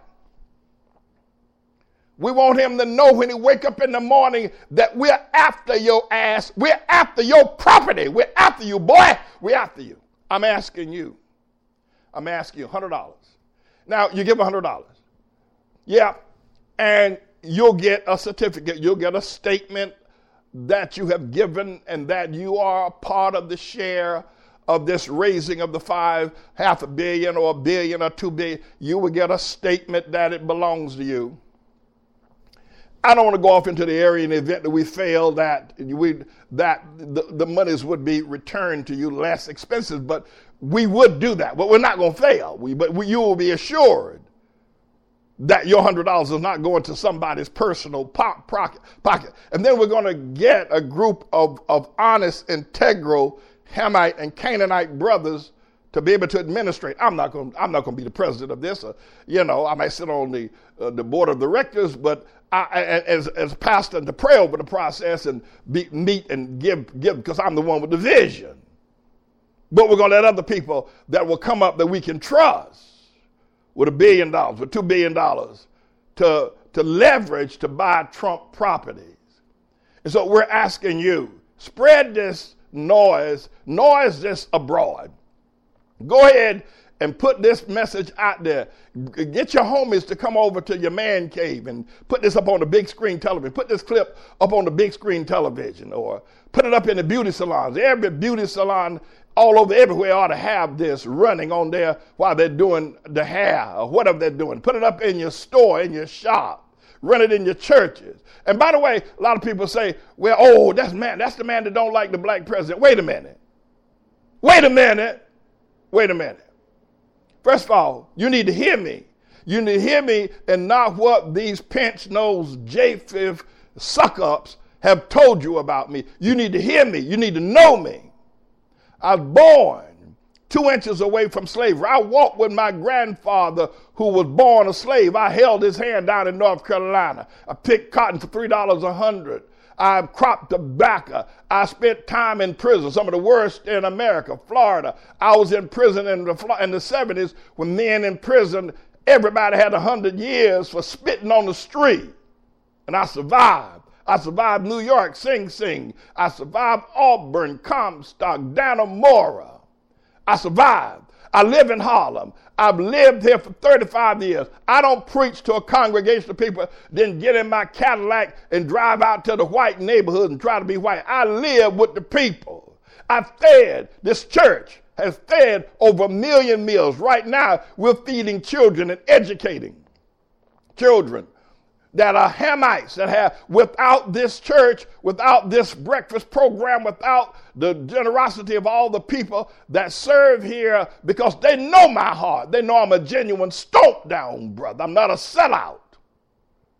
That's why we're able to feed and educate. So when they come and tell you, well, he wasn't for the first black president, let me tell you something.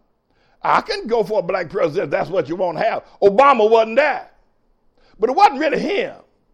The thing that bothered me about Obama was that his mama was white. Now, I know we all got mixed blood, but I don't go for that dictum that the Ku Klux Klan came up with and said if you got 1 ounce of black blood, you're black. Who the hell died and left them the adjudicator of what race you belong to? If you got 1 ounce of black blood, you're black. No. Why can't if you got 1 ounce of white blood, you're white? Why you gotta be black? And then the other thing is that, we need to honor the black woman. We need to lift her up. We need to make her a queen. And we shouldn't put another white woman up as the mother of the first black president. If we're going to have one, then we ought to have Barbara Jordan's son, or Shirley Chisholm, or Nancy Wilson, or Coretta Scott King, one of their boys. If we're going to have a black president not coming out from between the legs of a white woman. Now, and y'all brothers, and y'all need to get with that. Need to stop letting, just because somebody's white, you grin and skin and bow down and say, hell no, we want a black woman. Or Hamite. Anyway, no, I ain't. I'm a brother. No. I'm so deep inside the brotherhood that you don't even recognize. I'm not a skinflinter, sellout, hustler, pinch nose. So here's what we're going to do. We're going to send a message to Trump. Send a message to him. Let him know that we're putting together money to buy him out. We're putting together money to buy his property. Let him think about that. And they'll say to every other redneck and racist, next time you decide to call us a name, I want you to know we are united. We will buy you out. We will close down your bank account. We'll call in your mortgage.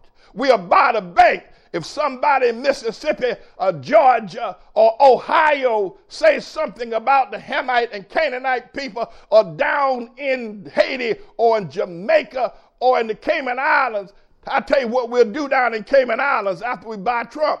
We will buy the bank that supports Cayman Islands and all those hotels down there. We will buy the bank and then call in the mortgage on those hotels in the Cayman Islands and the Grand Turks Caicos. Don't you mess with us. No, we will buy you out. You keep your mouth shut. And when you see a Hamite brother come in or Canaanite brother come in who have been washed in righteousness and taught in leadership by the Honorable James David Manning, you say, yes, sir, Mr. Hamite. Yes, sir, Mr. Canaanite. Yes, sir. But we'll buy you out, put you on the street. That's right. We'll buy the bank that holds your mortgage. We'll buy the bank that holds the loan on your car, and then we'll call in the note to mess with us. So here's what I need y'all to do. Get over that stuff they said about me. Get over it. Get over it. And let's get together. $100. You got that. Your children got it. We'll set up a fund. You send $100 in, you'll get a gold bond certificate for $100. The certificate probably costs more than $100. We'll give it to you. Let you know that it's an investment that can be returned to you if necessary. If you don't like it, you don't like the way it's going to ask for it, we'll give it back to you. But the main thing is, we're going to do it. All right? I'll put up the address where you can go ahead and write in, or you can contact the ministry. Go to our website at outlaw.org. Go to our website at outlaw.org, and all the information you need will be there for you to be able to make such an investment. No, you ain't nobody gonna ever call us a name again. Ain't nobody gonna ever call us a name again. It's gonna cost you. It's gonna cost you. So keep your mouth shut. See a Hamite come, see a Canaanite come, say, yes, sir. You've been taught by the Honorable James David Manning. Lord have mercy. He done made you a righteous man. All right? All right, I'm the Lord's servant. I'll be right back, everybody.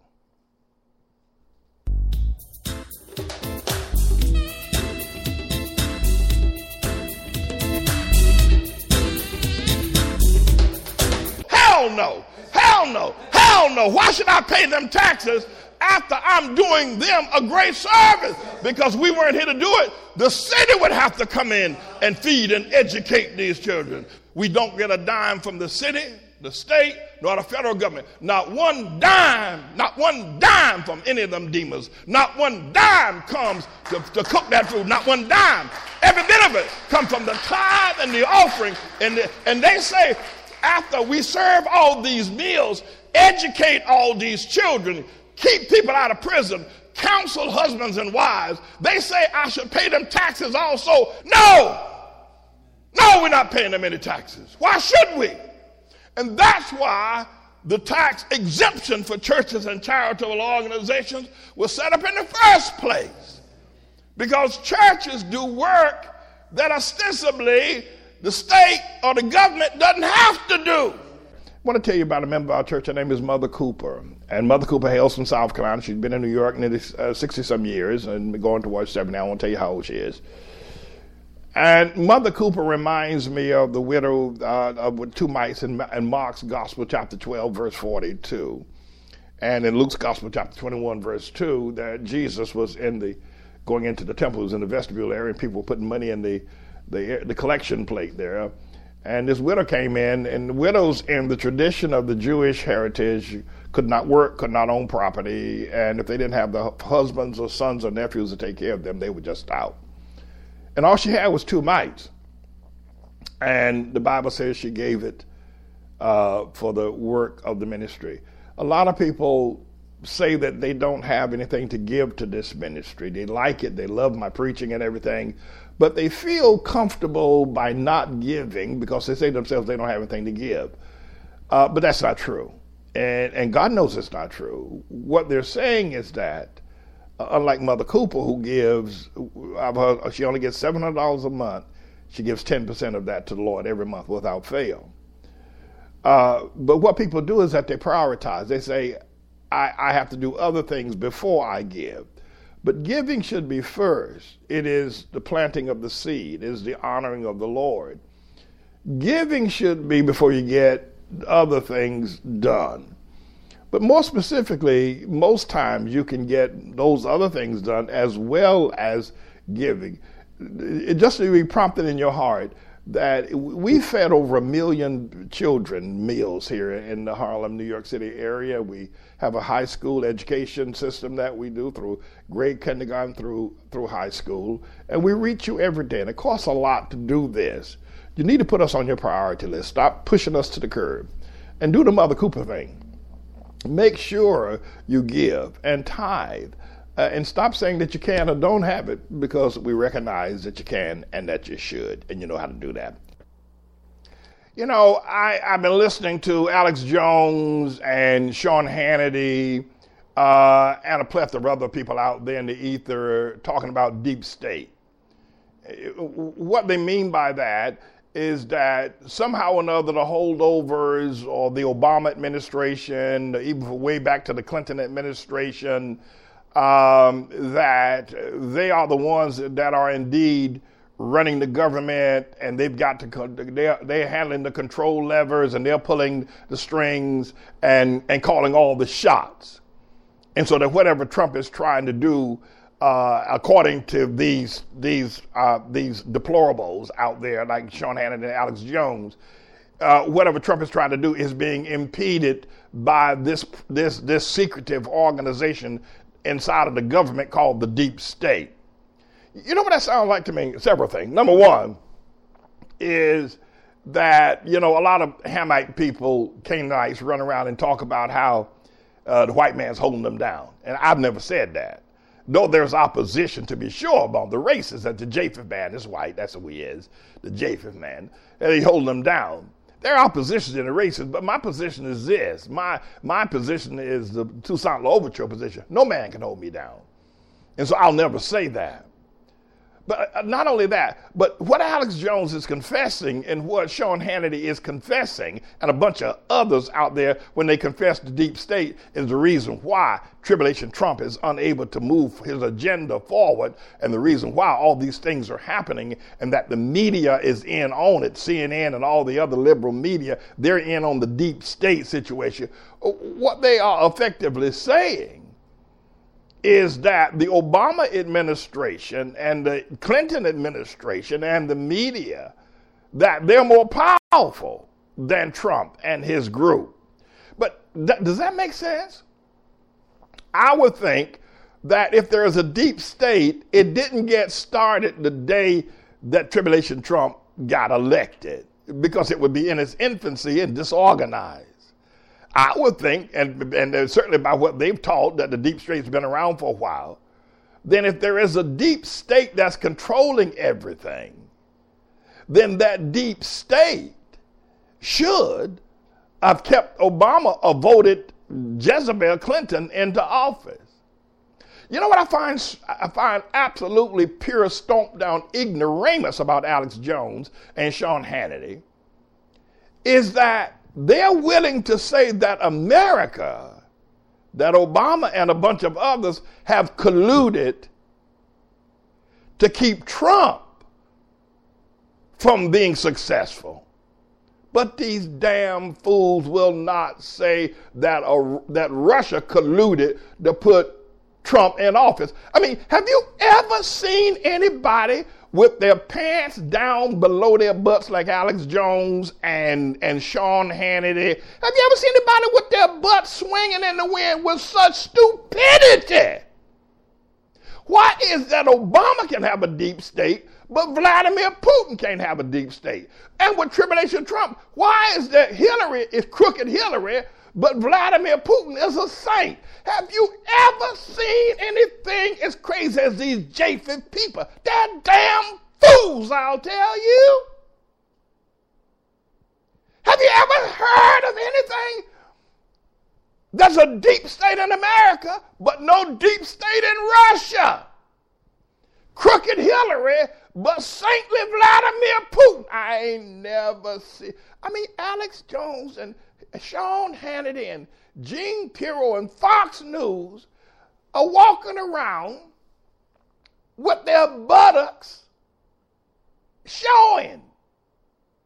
And they don't realize how ignorant they sound. The deep state is keeping our president.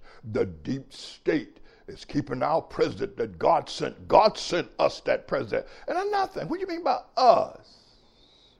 I smell on the breath of these people who say that Trump is our president a demarcation, a segregation, or something on that he is a white president, but not an American president. What the hell? I smell on their breaths. They're saying that Trump is the white president, but not the American president. The hell with America. The hell with the Constitution. The hell with the Congress. The hell with the courts. He's our president, they say. I swear. I mean, have you listened to them? I listened to them, and I cannot believe that such ignorance has appeared on Fox News or out there in the ether. Our president. What about the American president? The deep state. And yet, Russia is as pure as the driven snow. So here are a couple things I want to say to you. First of all, is that there needs to be at least the reckoning that there is something sick going on in America. And that there are people that really are under a delusional, they're weak right now. They're not speaking eloquently, nor clearly, nor intellectually. Alex Jones is talking like a fool, Sean Hannity, all these people out there. And then, you know, Tribulation Trump has lost Hope Hicks, a young girl that was really nice, trying to get Rob Porter back. Mike Flynn, that worked with him throughout the campaign, has pled guilty to crimes. Jeff Sessions, that the first senator that endorsed him, he's called ignorant and hates his guts. Reince Priebus has left. Steve Bannon is gone. H.R. McMaster, the second Homeland Security advisor. I mean, the list of people. Now John Dodd, who was his lead attorney to confront the Russia probe by Mueller, he doesn't even have a lawyer. And he's asked Ted Olson, many of the major lawyers who understand the process around America, to come serve him, and they say no. And what Sean Hannity and Alex Jones is the deep state. But all these people will fire him. You mean to tell me that Obama and Hillary Clinton has convinced Mike Flynn to testify against Tribulation Trump?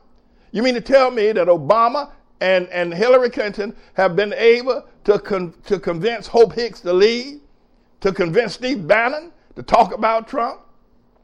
You tell me that Obama and Hillary Clinton have been able to convince Rex Tillerson to say that Trump is a moron? You mean to tell me that Obama and Hillary Clinton and the deep state, they've been able to convince the John Dodd and all the major lawyers in America and the world to refuse to take? That means they got that much power? I mean, Obama and crooked Hillary got that much power? The deep state? So that Trump can't have a friend? Even the people that are his friends are no longer his friends. That they got that much power? If they got that much power, then they would have, I would think, that they would stay in office. Crooked Hillary would be president now if they had that much power. And yet the beat goes on. By the way, Trump is out there now by himself. There's really nobody with him now. He's alone with his cocaine. Let me ask you a question. During the Nixon administration, had deep throat. Is deep throat and deep state one and the same? And I want to ask you this question, and I promise not to inflict myself upon you any further. What about Stormy Daniels? Is she a part of the deep state? Did Jezebel Clinton call Stormy Daniels to come and to go on 60 Minutes? And what about Michael Avenatti? Is he a part of the deep state? And by the way, during the campaign for presidency, Tribulation Trump called in Paula Jones, all them women, about 4 or 5 women that had a thing against Clinton and set them. I paid their airfare to New York, put them down, put them up in nice hotels to show that Bill Clinton was a womanizer, right? Was that deep state? Now that Karen McDougal and Stormy Daniels and 19 other women are coming out against Tribulation Trump, I mean, is that what Trump did to Clinton? And the other thing is that, that not a word, Trump has not uttered a word. So I would want to ask the rednecks out there. I say rednecks because I want to get your attention. Are you serious? Are you serious? That this deep state is so powerful that Hope Hicks, that Rob Porter, and by the way, did the deep state make Rob Porter beat up both of his wives? He married one, beat her up. She left it because she won't go stand for being beaten up by this guy. He married another woman. He can't get along with women. He don't know what to do, how to satisfy a woman, so he fights her. He beats her. Did the deep state make Rob Porter beat up his wife? Did the deep state make Mike Flynn sit down over there in Russia with Vladimir Putin? And yet they can talk about the deep state. The deep state is keeping our president. I think that would be a record. These people need to stop saying Trump is our president, leave our president alone. But nobody can believe that there's a deep state in Russia, but there's a deep state in America. When you pull the peels back of the onion, you will see that these people are delusional reprobates. I know Alex Jones, and I know Sean Hannity. Can I tell you what's happening to them? God has cursed them. God has cursed these two men and made them psychopaths. They really need to be in a straitjacket. They weren't like this. God has cursed them. The curse and the judgment of God is upon them. But whatever it is, God does not like their deeds. He hates their deeds, and he's cursed them. And he has pulled up their skirts to show their nakedness, as Nahum said about Nineveh. God has pulled down their pants so that Alex Jones and Sean Hannity's nakedness can be seen. I mean, did you ever think that you would live in a day where a porn star would get on the biggest news program on the planet and say she told the president of the United States and Tribulation Trump to pull down his pants, and she slapped him, she swatted him, she spanked him with a magazine. You can't make this up. Was that the deep state? Anyway, I'm James David Manning, everybody. I'm the Lord's servant. I don't want the engineer to take us away. I want Mr. Engineer just a few moments, and then you can take us out of here. I want to remind you that we have the worship services coming out this weekend, starting on Friday with the Good Friday worship service. We have 7 sayings from the cross. They're all going to be said by the women of our church. It's going to be an exciting time. It starts on this coming Friday at 12 noon. If you can be a part of the process and can get here, we'd love to have you come. And it starts at 12 noon. We're going to start right on the dot. They'll be preaching and singing, and I'll be presiding. And then we're going to shut things down to Saturday morning at 10 o'clock. We'll get back together at 10 for more worship, and I will be preaching at 10. I'll be preaching at 12, and we'll have some things going on as our normal Sabbath worship. As you know, we're Sabbath worshipers. And then, of course, on Sunday morning at 7 o'clock, we'll be back in the church again for what we refer to as a sunrise worship service, coordinating with the time that Jesus got up out of the grave on Sunday morning at the resurrection. And we'll have a worship service to memorialize that, and then we'll have a little light meal to eat, something to eat, some smoked salmon and some soups or some crackers and from fruits and jellies and rolls and milk and coffee and that kind of thing. And then at 11 o'clock, we'll have our final worship for the holiday weekend. At 11 o'clock, there'll be more preaching and singing and just celebrating the resurrection of the Lord Jesus Christ. We're asking you to be a part of that process. We're also asking you to be mindful that you can give. I am going to be blocking a large number of the trolls. I've just had it with these trolls.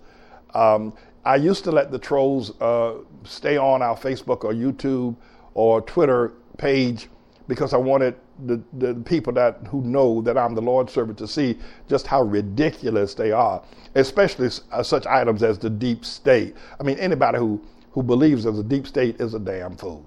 That's just all there is to it. And I wanted people to see that, how ridiculous some people are, and yet they listen to me anyway. But I'm going to block them. And I'm going to look carefully at people that are not supporting the ministry, that are not giving to the ministry, and who just take in everything that we say. Listen, if what we're doing is not worth your giving weekly, your tithes and offerings, or monthly as you get your income. Now listen to me very carefully. Listen to me very carefully. If what I'm teaching as the man of God is not worth your responding to giving to, then there's no point in you listening, and there's no point in me talking to you. You are making me cheap. You're making me worthless. You're saying I have no worth. You are saying when you refuse to give that I have no worth. So therefore, we're going to block you. We don't lose anything. I mean, we don't lose $10 or whatever it is you would have given because you didn't give it. But we don't lose. You have to understand, we don't lose anything by blocking you. But I think the thing important here is, and people say, well, they don't have anything to give. They don't have anything to give. Yes, they do. This is America. Did you know that? Everybody's got something to give. It's a matter of priority. You've decided that what you have, you don't want to share it with us. I have to eat. We have to pay our bills.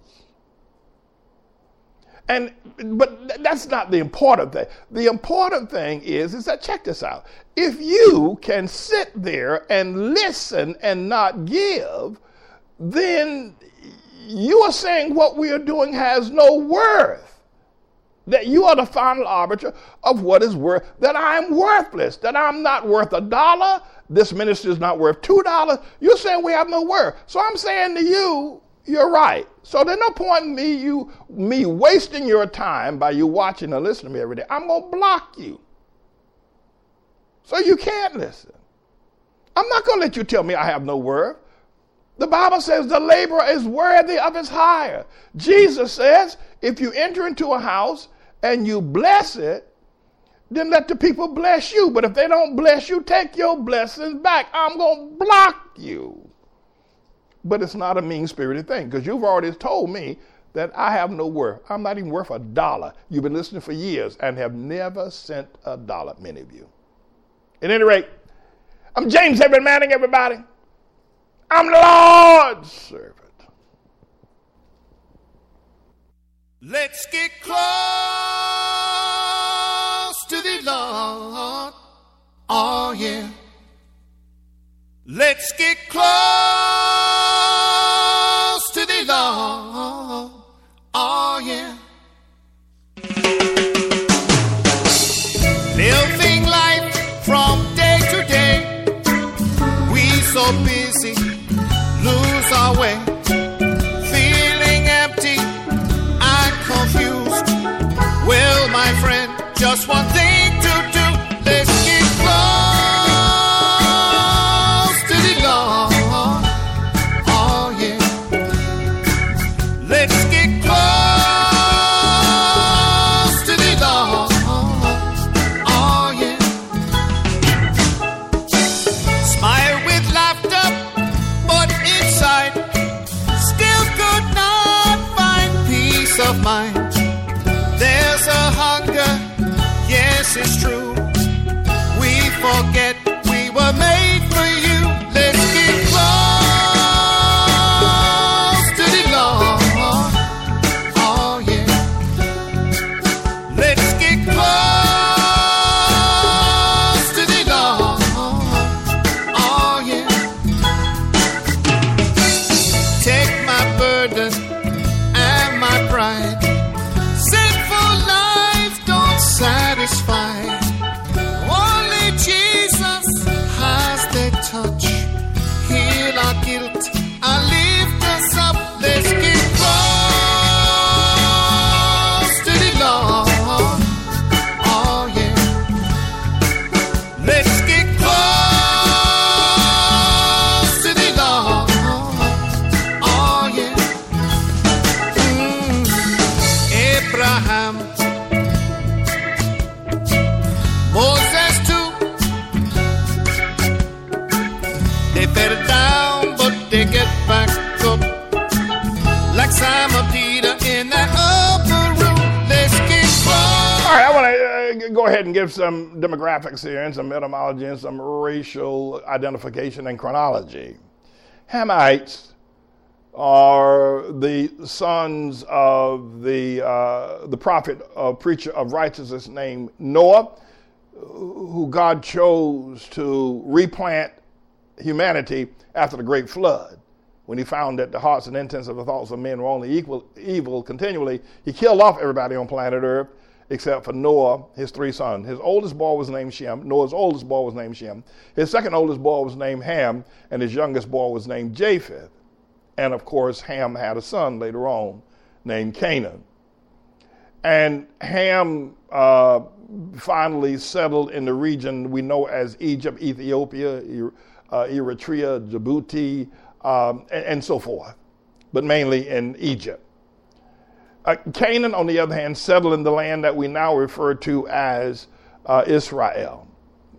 Some time ago referred to as Palestine, erroneously. That was a misapplication of the name of Israel.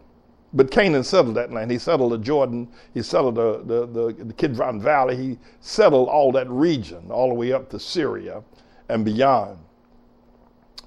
And then, of course, Japheth went north to Norway, to Sweden, to Russia, to England, to Ireland, Germany, France. It's where Japheth went, and he settled that land. We call that the land with winter, and we call the land where Ham settled the land without winter, and we call the land where Canaan settled also the land pretty much without winter as well. And then, of course, the Canaanites, after their land was taken, after God ordered it, and I'm good with that, God said that he was going to give Canaan land to Shem. Once they came out of 400 years of slavery in Egypt, God gave them Canaan's land, and the Jews took over and forever named Israel and shall forever be named Israel. And that's just how that is. Canaan left. He was driven out by the Jews, went to his father's land in Egypt, and then drifted west over to the west coast of Africa, where later he was picked up by the shipbuilders in England and taken as slaves down into the Caribbean, down into South America, and to most of Eastern America, East Texas, all the way up to Maryland. Was he taken in all those states in between? The Canaanites. And Africa itself is the land of Ham, or the Hamites. Normally, these people are referred to, the Hamites are referred to as Negroes or Africans. The Hamites are referred to as Africans, and the Canaanites are referred to as Negroes, as colored, as black, African Americans, etc. So I want to say a word to the Canaanites in particular, because it was mainly the Canaanites. It was God that spoke through Noah and said that Canaan shall serve both Shem and Japheth in Genesis chapter 9, verse 25. God Almighty said that Canaan shall be a slave. I'm good with that. I'm good with that. God said it. And he said, cursed be Canaan, the servant of servants shall he be unto his brethren. And God blessed, the Lord blessed Shem, and Canaan was his servant. And God enlarged Japheth, and Canaan was his servant as well. I'm good with that. That's what the Bible says. I never refute God's word. I'm good with that. But that service took place in the Caribbean and in Eastern America, in the states I made mention of, everywhere from the tip of Florida all the way, and of course to Haiti, Dominican Republic.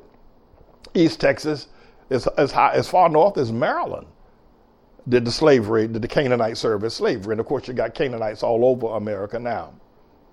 But the thing I come to tell you today, and I promise not to inflict myself upon you any further, is that once Japheth, who enslaved, and rightly so, a lot of people have a problem with that, but it's true. Once Japheth enslaved Canaan, he taught them about Jesus. That's a good thing. He taught Canaan about Jesus. Canaan may have known something about the Hebrew religion. He may know something about Islamic religion when he got here. He may have known a concoction of voodoo, Canaanite, Hamite, and Muslim and Hebrew religion that he may have learned while living in Egypt with his father. And then many of the Muslims came down into Africa. He may have known something, but Japheth taught him particularly about Jesus, Canaan. And Canaan accepted Jesus as Lord and got baptized and confessed that Jesus is Lord while he remained slaves.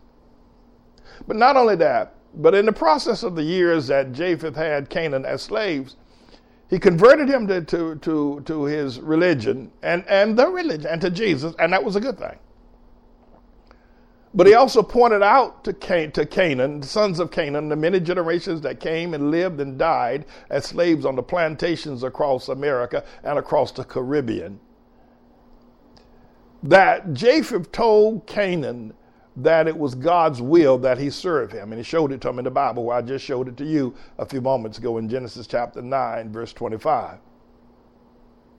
And when the spirit of Nat Turner, or the spirit of slave rebellion, rose up because of the affliction and brutality of Japheth and the raping of the young girls, raping of the women, and the brutality towards the men, that Canaan began to rebel, and he was put back in his place by the scriptures. And not just that, but I want to read a scripture also that was very famous, that was read for many, many months by Nat Turner.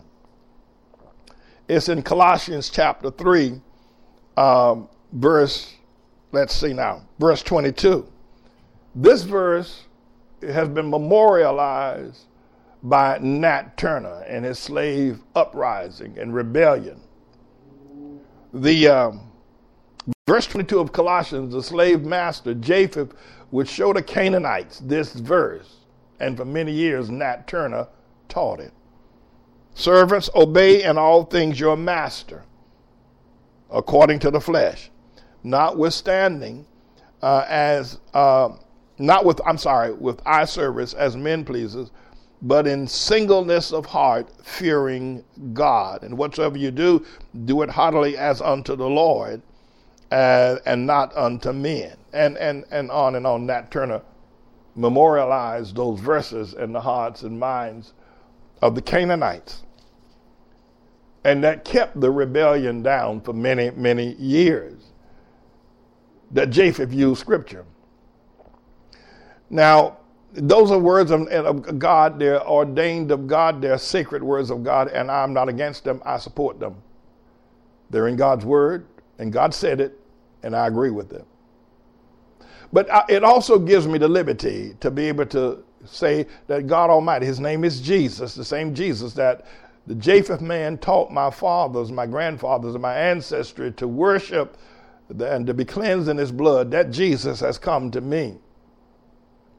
And he has said to me, because I've honored the scripture, whether I thought it was good or bad, I've not turned to the right nor to the left. While many of my brothers misunderstood, many of my kinfolk misunderstood the fact that I obey and honor the scriptures, that he has sent me now to speak to Ham and to Canaan and to let him know that God has said also in the same Bible verses to set him free.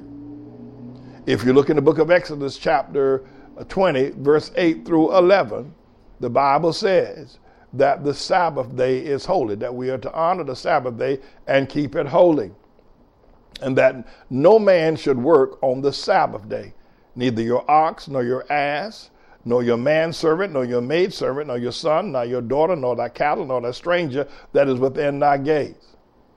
Now, Almighty God has sent me to preach, and I want y'all to hear me because I know the difficulty of this, that the Sabbath day is the true emancipation, liberation that Almighty God has sent to set Ham free, to set Canaan free. That God has sent this, and that this word that's been in the word, and now I have brought the revelation. Because Canaan could say to Japheth on the Sabbath day, boss, the Bible says I'm not supposed to work on the Sabbath day. The Bible says that on the Sabbath day, I'm a free man. The Bible says on the Sabbath day, I can sit with God. Boss, you can't make me work on the Sabbath day. And God has brought me now to teach that I am to call for all Hamites, all Canaanites, from the Caribbean, the deepest depth of Caribbean, including parts of South America, from Guyana to Belize, all the way up to Aruba, all the way up to Dominica, that God all the way up to Cayman Islands, Bermuda, and everywhere in between, and from all over America, where Hamites or Canaanites are. God has sent me to call you to honor the Sabbath day.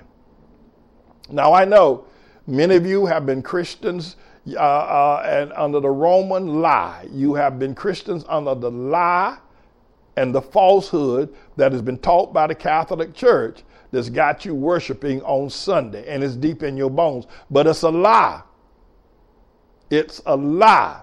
God never called you, and by worshiping on Sunday, you are violating the law of God, and God will not hold you guiltless. He has sent me to tell you that the Catholic Church has lied to you.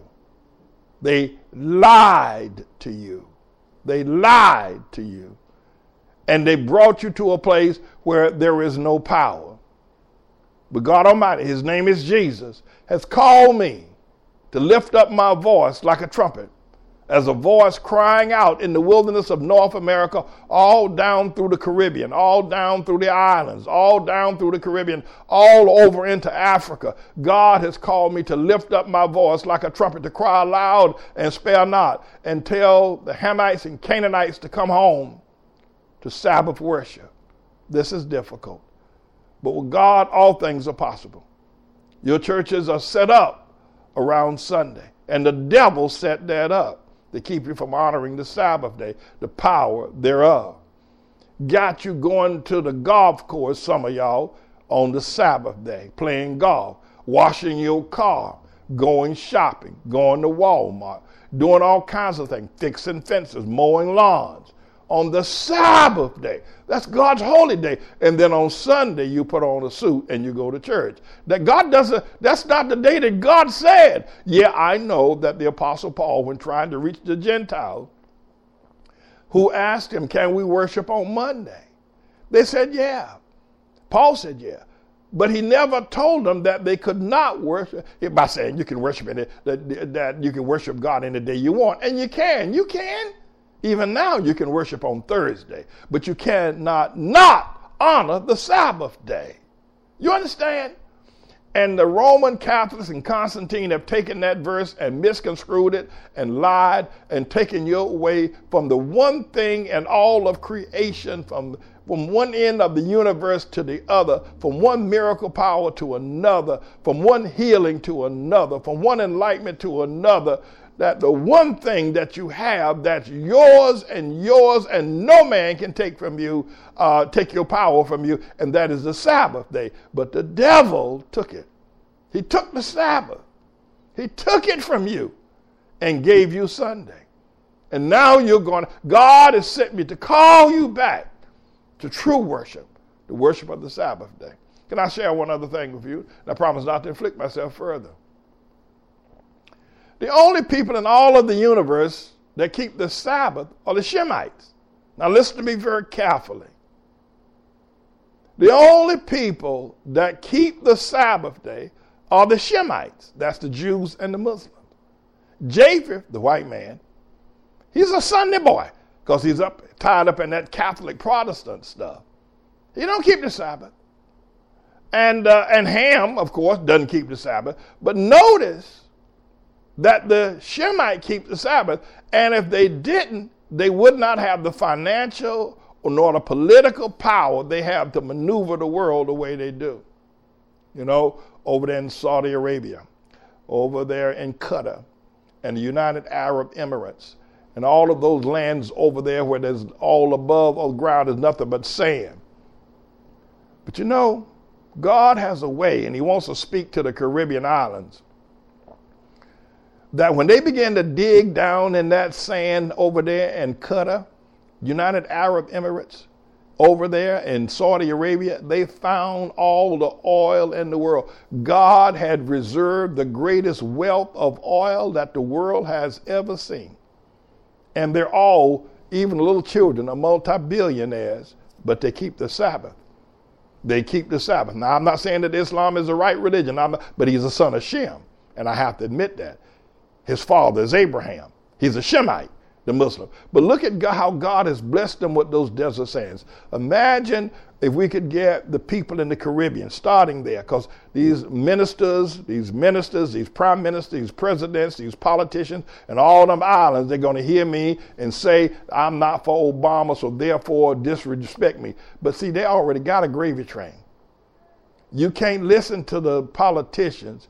You can't listen to the leaders or presidents of these nations or these states, these nations down in the Caribbean. You can't listen to them. See, they already got their gravy train. They already got a good house. They already got maids and servants. They already got the succulent meats. They already got the good shoes. They already got the good cars. And they want to keep you where you are. And they're going to tell you, don't listen to me.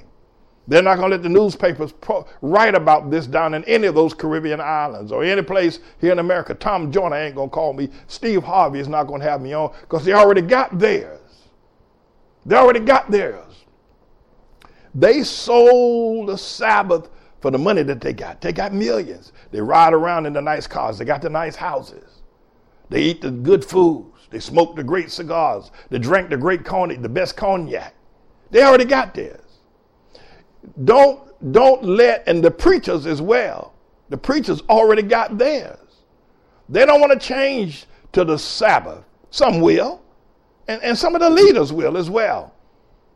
But God has sent me to wake you up, to let you know that if Hamites and Canaanites here in North America and Africa with one voice would do what the Shemites have done, what the Jews have done, and honor the Sabbath, God will bring up wealth up out of the islands. There'll be wealth up out of Haiti. There'll be oil discovered in Haiti that will fuel the world. You know, here in New York, there's a large Jewish population, and thank God for it. But because not only the Jews honor the Sabbath day, they honor the holidays. Yom Kippur, Rosh Hashanah.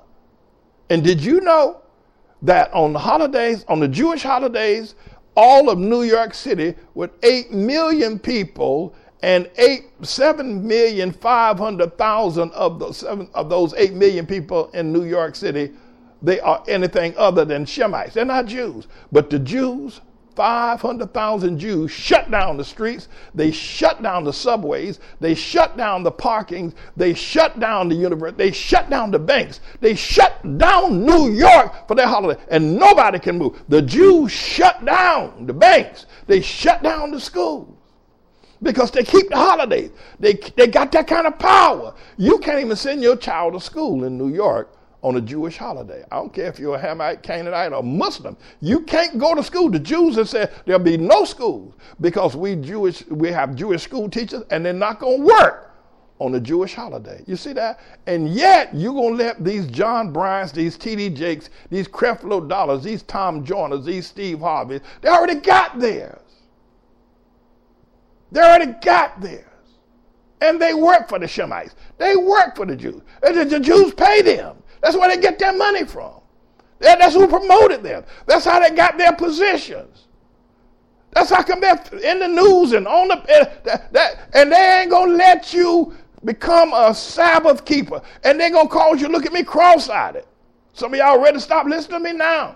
Preachers who are scared to stand up in their churches and say, God said, honor the Sabbath. Scared of their congregation, scared of the fellow preachers, scared of the association, afraid to honor God's word. But remember, God said, his name is Jesus, if you deny me on earth, I will deny you before my Father in heaven. It's never been easy. Never been easy. We got a store where we buy materials from for our production. It's a Jewish store and the prices are right. And Friday evening at 2 o'clock, you can't get in that store, they shut it down. I don't care if you come there with a suitcase full of money and show the store owner you got $1 million and you want to spend it right now on Friday past 2 o'clock or Saturday, he won't let you in that store. He'll tell you to come back Sunday, but you ain't getting in there. So, well, I got $1 million. I don't care how many you ain't getting in there. The Sabbath, keeping the Sabbath, is worth more than $1 million. You got these swine dancing preachers. And we understand that Japheth, when he told us about Jesus, started us with Sunday. Okay, we understand that. But God has sent me. Do you believe that? God Almighty, his name is Jesus, has sent me to retool, to retrain you, and show you a power like you ain't never seen before if we become Sabbath worshipers. So check this out. Japheth used the scripture to keep you in slavery. He did. Was it malicious? I'll have to ask the Lord about that because the scriptures he used were valid. The Colossians scripture, chapter 3, verse 22 and following. And the Genesis scripture, chapter 9, verse 25 and following. They're valid scriptures, and all throughout the teachings of Moses from the laws of Mount Sinai, Moses allowed for servants to serve the Jews. It's all throughout the scripture. What he didn't tell you, what Japheth didn't tell you, is that after 7 years, Moses said you should be set free. Moses said on the Sabbath year, now he didn't tell you that, but I will. Moses, the Japheth man said that God said you're supposed to be his slave. You're supposed to be his servant. It's right there in the scripture. It's right there in the word of God. There's no getting around it. I'm with it. I agree with it. But what the Japheth man didn't tell you, that I'm telling you, is that on the Sabbath year, on the seventh year, every slave is supposed to go out a free man. That's right. You're only supposed to serve 7 years, Moses said. And then after that, you're to go out with a free man, and you're not to go out empty. The boss man is supposed to give you a great bounty so you can set up house and give you land so you can set up business. That's what Moses said. It's right there in the word of God. Now, Japheth ain't never told you that. He ain't never told you that. But my friends, listen, these preachers, these politicians, they are going to hate me. They ain't going to let this word get out. And they're going to try to stop you from hearing this. You should take this message and take it to the church and tell the preacher if he has nothing to be afraid of, let me speak. You should take this to your families and tell them we need to come back to God's word. Not only the Sabbath day, but the Sabbath year. It's right there in the Word of God. The Sabbath year, you were not supposed to serve Japheth more than 7 years. After 7 years, you were supposed to be set free. He didn't tell you that. I'm trying to tell you the power of the Sabbath. Don't be afraid of this. Don't be afraid of this. Don't be afraid of this. Don't be afraid of this Sabbath teaching. Don't be afraid to hear what thus saith. This is where you get your power from. Mr. Engineer, put it up on the screen so they can see that verse. Beware that there be not a thought in thy wicked heart. Saying, the 7th year, the year of release, is at hand, and thine eye be evil against thy poor brother, and thou givest him naught. And he cry unto the Lord against thee, and it will be sin. In other words, God is saying on the 7th year, which is the year of release, it's the Sabbath year, my brothers. Yeah, you were supposed to serve, but only for 7 years. I'm here. Don't let the prime minister down in your island, and don't let the politicians, and don't let the spirit of baby doc and papa doc. They got theirs. They don't want the prosperity, the miracles, and the blessings, and the unity, and the power, and the business sense that's going to come when you realize that the Sabbath is a day to honor God. And you're never going to step back up in the church on Sunday, unless for a special day or something. But the Sabbath day is a day to honor God. And you're going to do it. And you're not going to be afraid of the consequences. Don't let these people work again. Don't let these people keep you poor while they're riding around in fine cars and drinking the best liquor and eating the best meats and sleeping in the best hotels. These preachers, these prime ministers, these jigaboos that serve Japheth, you weren't supposed to serve more than 7 years. He didn't tell you that. I'm telling you. I'm telling you. Share this. Put this video up on the big screen in your man cave. Put it up in the beauty salons. That means on the 7th, on Saturday, you shut that beauty salon down. Shut that barber shop down on Saturday. Shut it down. This is going to bring power. The way the Muslims have become over there in Saudi Arabia, Qatar, United Arab, Kuwait, all that oil. Nobody knew they had it. But they Sabbath keepers. They are Sabbath keepers. And God bless them. I tell you, you can find oil in Haiti now. That's right. You can find oil in Nevis. You can find oil in St. Kitts. You can find gold in them hills. You can find gold deep inside the hills of the mountains of Haiti. Gold. I'm talking of gold like you ain't never seen before. If you keep the Sabbath.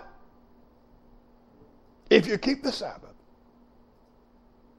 Japheth used it to put you in slavery. But God is using, Japheth used the scripture to put you in slavery, but I'm using the Sabbath to set you free. I'm James Everett Manning, everybody. Make sure you get this word out to everybody. Don't be afraid. God will be with you. Don't be afraid. The Lord is with you. Time is drawing nigh. The end is at hand.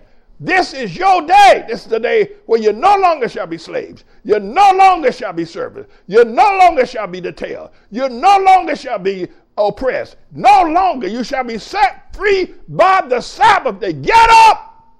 Get up. Let's get up now and become mighty men on this earth. I'm James Everett Manning. I'm the Lord's servant. Lord. That's what God said. That's what God said. That's what God said. In the process of your giving, don't Mickey Ficky the Lord by saying you don't have it to give. You have it. It's a matter of priority. If you change some things around, Mother Cooper only gets $700 a month. She lives alone in the city projects by herself, doesn't have any other job or income. And yet she gives $70 a month to the church, and she takes the bus and she gets a senior citizen card for that, to come to the church and worship, get her clothes clean. It's a matter of priority. The Bible says that Jesus was standing in the vestibule of the synagogue one day, and a bunch of wealthy people came in. They were just throwing money down into the offering basket. And then this widow came in. Now, in the Jewish tradition, a widow was a person who could not own property. She could not work as women. And if her husband wasn't, well, she's a widow, so she doesn't have a husband. If she doesn't have sons or nephews to take care of her, then she's out. And she came into the temple that day to worship like everybody else, and all she had was 2 mites to her name, and after that, there was nothing left. She gave all that to the Lord, and forever been remembered by Jesus as the woman who gave the 2 mites. Bible tells us that in 1 Kings chapter 17, that Elijah went to a woman's house, a widow's house in Zarephath. She wasn't even a Jew. And he told that widow to feed me. All she had in her barrel was a little meal, and her cruse a little oil, and she was going to cook it and die because the famine had been sore. But the prophet Elijah said, make a cake for me first. And, well, she obeyed.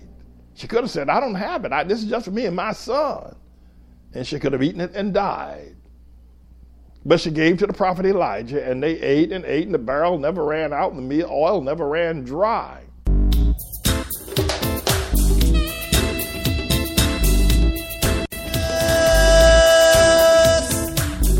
All right, everybody, we are continuing the Manning Report. I'm here, the quintessential American, James David Righteous Rebel Manning, and the incredible Sabbath, Rachel LaFleur, will be reuniting with us as we get through this period that's most critical as the Spirit of God, the cloud of glory, is moving. Now, there are a couple of things that we need to point out right away. We have sent out several tweets. We pray that you follow us on Twitter and wherever else our tweets are read. I posted up recently that the reason why America has so many guns, prisons, drug problems, and racist institutions and politicians is quite simple. And America has more of them than any other nation on planet Earth. The reason being is that America has not been able to make peace with her former slaves. And so the way that America deals with her former slaves and the problem of having so many of them is that everybody gets a gun. Were there America, if you can envision America having developed without the use of slave labor, if you can envision that, then you will envision an America that would have developed without the runaway rampant amount of guns that Americans possess. Now, there are a couple of things. One is I'm not making any excuses, not trying to hide anything or run away from anything. Number one is that I'm not here to rail against the Second Amendment or the possession of guns. I'm telling you why people have them. I'm not here against the Second Amendment or the possession of guns. Nor am I here to regurgitate or to crybaby about slavery. I'm just here with the facts. And I'm trying to help you get enlightened to something that you will not hear any major politician come out and say, because one of the reasons is because you will jump to a conclusion that they are preaching a racial hatred or they're anti-gun, and so they're not going to say this. So you're only going to hear this truth of all the 7 billion people on planet Earth. You're only going to hear it from me. Well, let's start over again. The reason why America is the number one gun ownership country on the planet is because guns are a form of dealing with former slaves. The reason why America has the largest prison population on planet Earth is because America has the largest former slave population on planet Earth. The reason why America has the largest crime rate on planet Earth is because America has the largest former slaves of any continent or people on planet Earth. The reason why America has the largest racist institutions, whether they be schools or businesses or banking or housing or communities or neighborhoods, the reason why America has more of them than any other nation is because America has the largest former slave population of any place on planet Earth. And of course, finally, the reason why America has the largest number of racist politicians and politicians that run on race and race along. Every race in America, especially presidential race, is always about racial politics.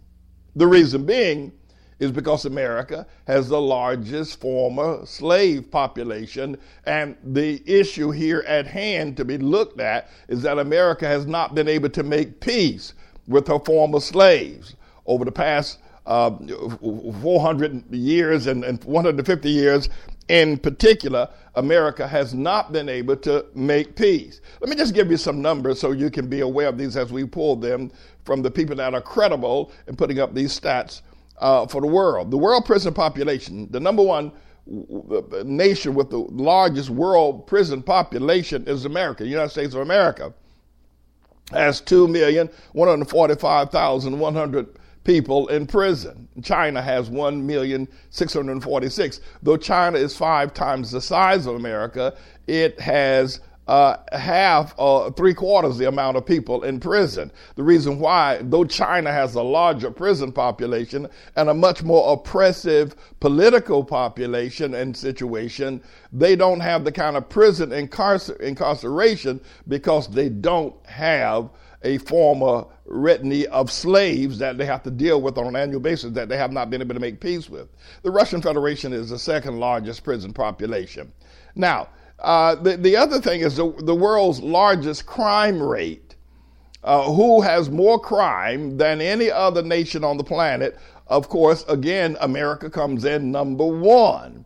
And again, the reason why America comes in number one as the world's largest world's largest crime, of course, is because America has not been able to make peace, nor deal with, nor come anywhere near integrating its former slaves into its mainstream lifestyle. No matter what you've seen or heard, the numbers don't lie. The facts don't lie.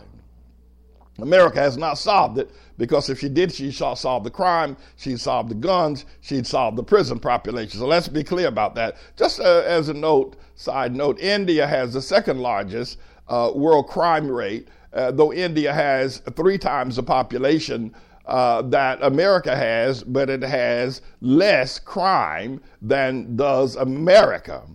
And world gun ownership, America has the largest world gun ownership of any other nation, including Yemen, Switzerland, Finland, Syria, Saudi Arabia, Iraq, Uruguay.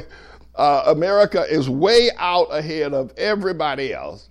More Americans own guns per capita than any other nation on planet Earth. Why?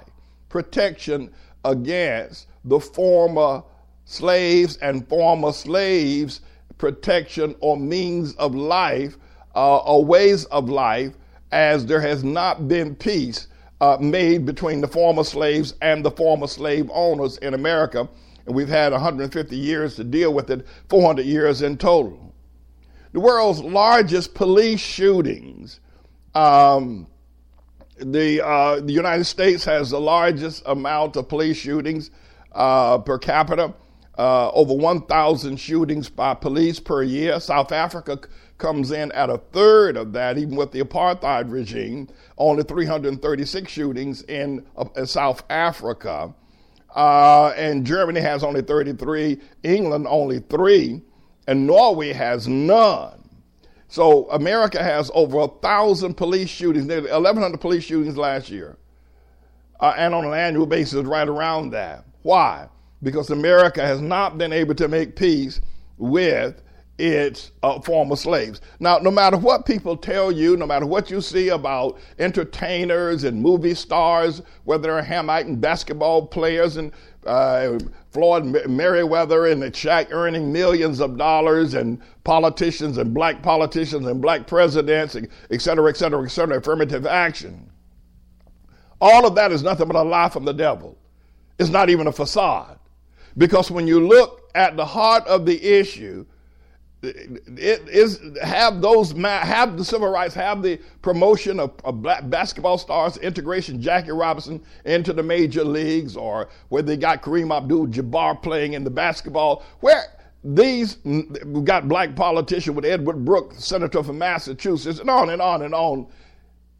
These have not, in fact, the problems of crime and drugs and guns and racist institutions and racist politicians, these problems have grown as a result of decrees.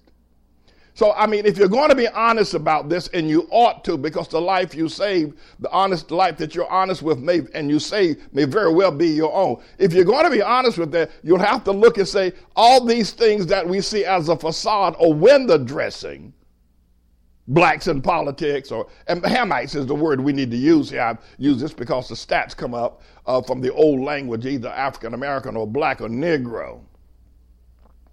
But the appropriate term is Hamite and Japheth when it comes to America, and Shem as far as the Jew is concerned. If you're going to be honest, and if you're genuinely interested in solving the problem, don't talk about how many Hamites play in the National Football League and how much they earn. It doesn't stop the police shootings in the street. It doesn't stop the shootings, over 1,000 police shootings per year. That's more than it was before Jackie Robinson integrated into the National Baseball League. So if you're going to be honest, and we have to be, and if people are going to be honest, because I'm here with the truth, none of these things have assuaged or dealt with or made peace. America has a problem with its former slaves. And the reason why America is leading in every demographic, whether it be guns, prisons, crime, drugs, poverty, racist politicians, racist politics, is because America has not discovered how to deal or make peace with her former slaves. We're living in two different worlds. The world of the former slave and the world of the former slave owner. While, I'm sure there are many gun enthusiasts, people who just like to have guns there. There are people who are old car enthusiasts, like to own old automobiles, Jay Leno. But then there are a whole lot of other people are armed to the teeth because they know that that former slave is out there. They know that he's out there. They know that there has not been peace. They know that no matter what has been said about all the marches and civil rights and affirmative action and equality programs, they know that there is war, continual war between the former slave and the former slave owner. That's why they live in different neighborhoods. And they protect their neighborhoods with a plethora of guns. That's why there's so many guns. Now, as I said, not the only reason why, but certainly it's 90% of the reason why. Why are there so many police shootings?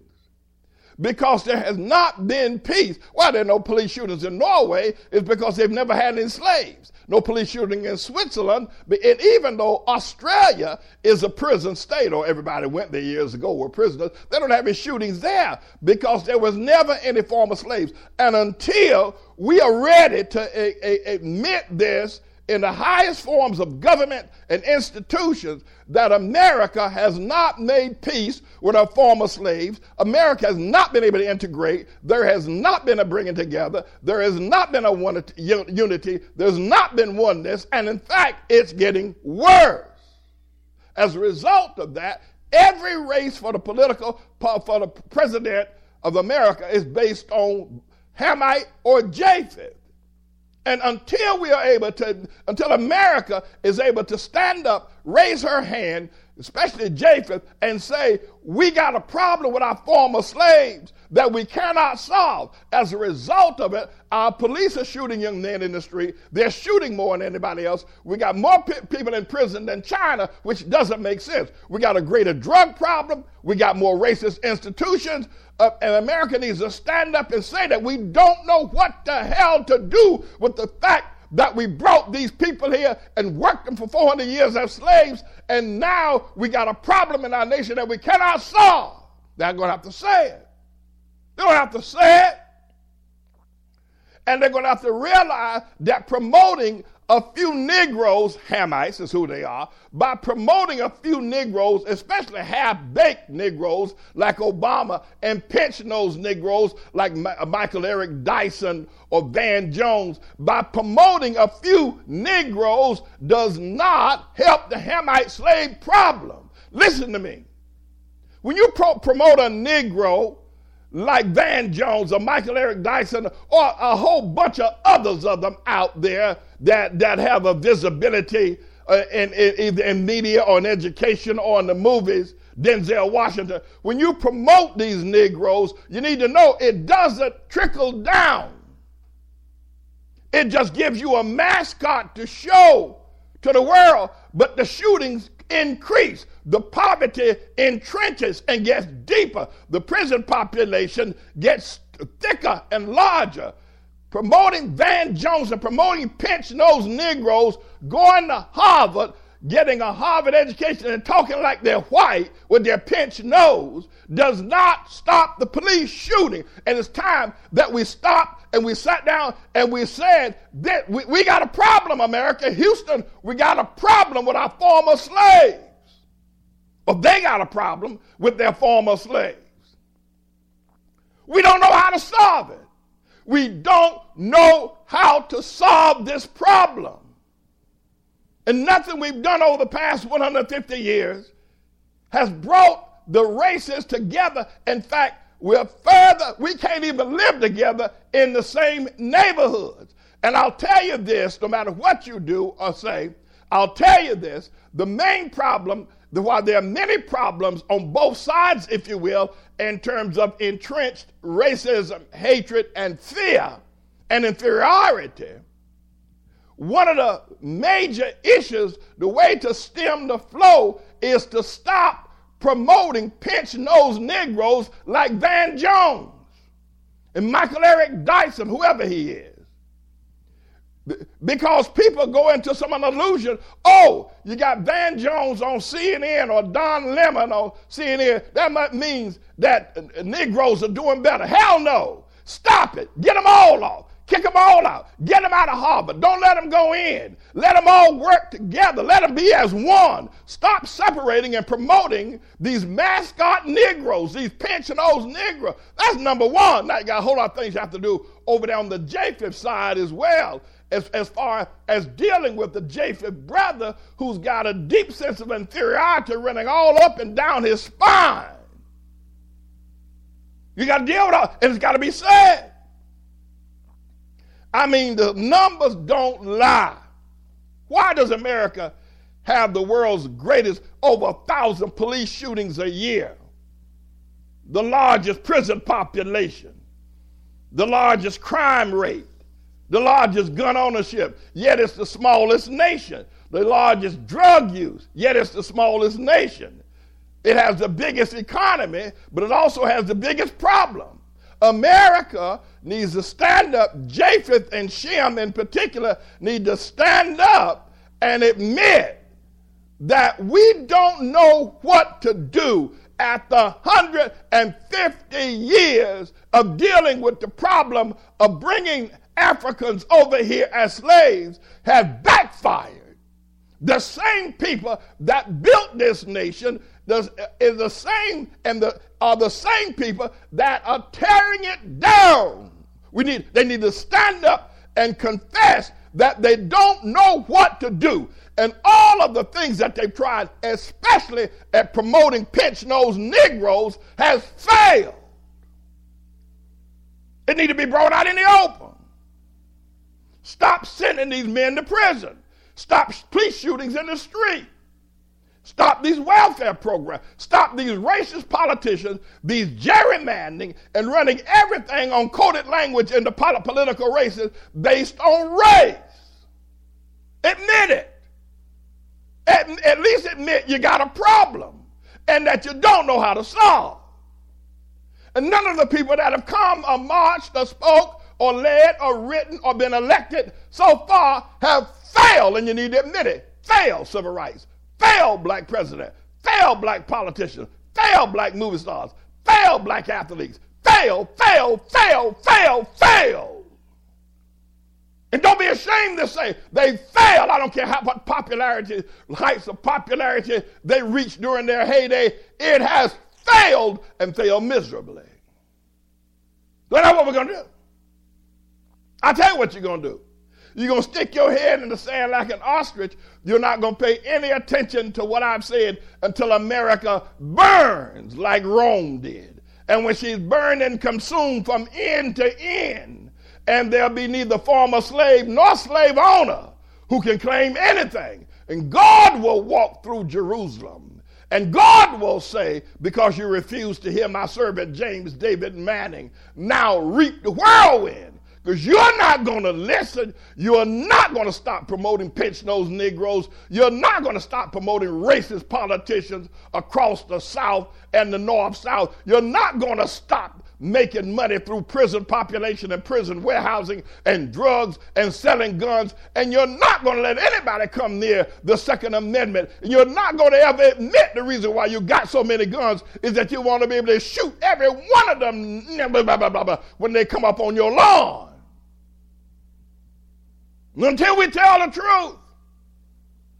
And until the Bible says, Jesus said this, and said you got these New Testament freaks don't believe the Old Testament. Jesus said you shall know the truth, and the truth shall make you free.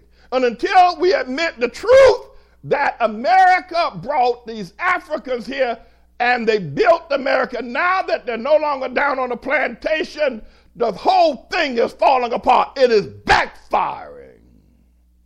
And all the other nations are looking at America. It's crime, it's guns, it's racism. They don't have anywhere near the kind of problems because they don't have any former slaves that they have to contend with. So stand up and speak the truth, the whole truth.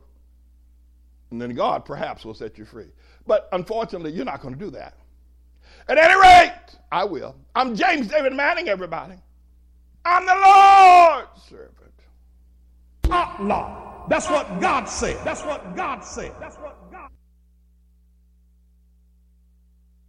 My friends, I want to appeal to you to be a part of the support, the financial and loving and prayerful support of the Outlaw Church, its school, its breakfast feeding program to children, its homeless shelter, its soup kitchen, its ministry of the Manning Report and Pulpit of Power.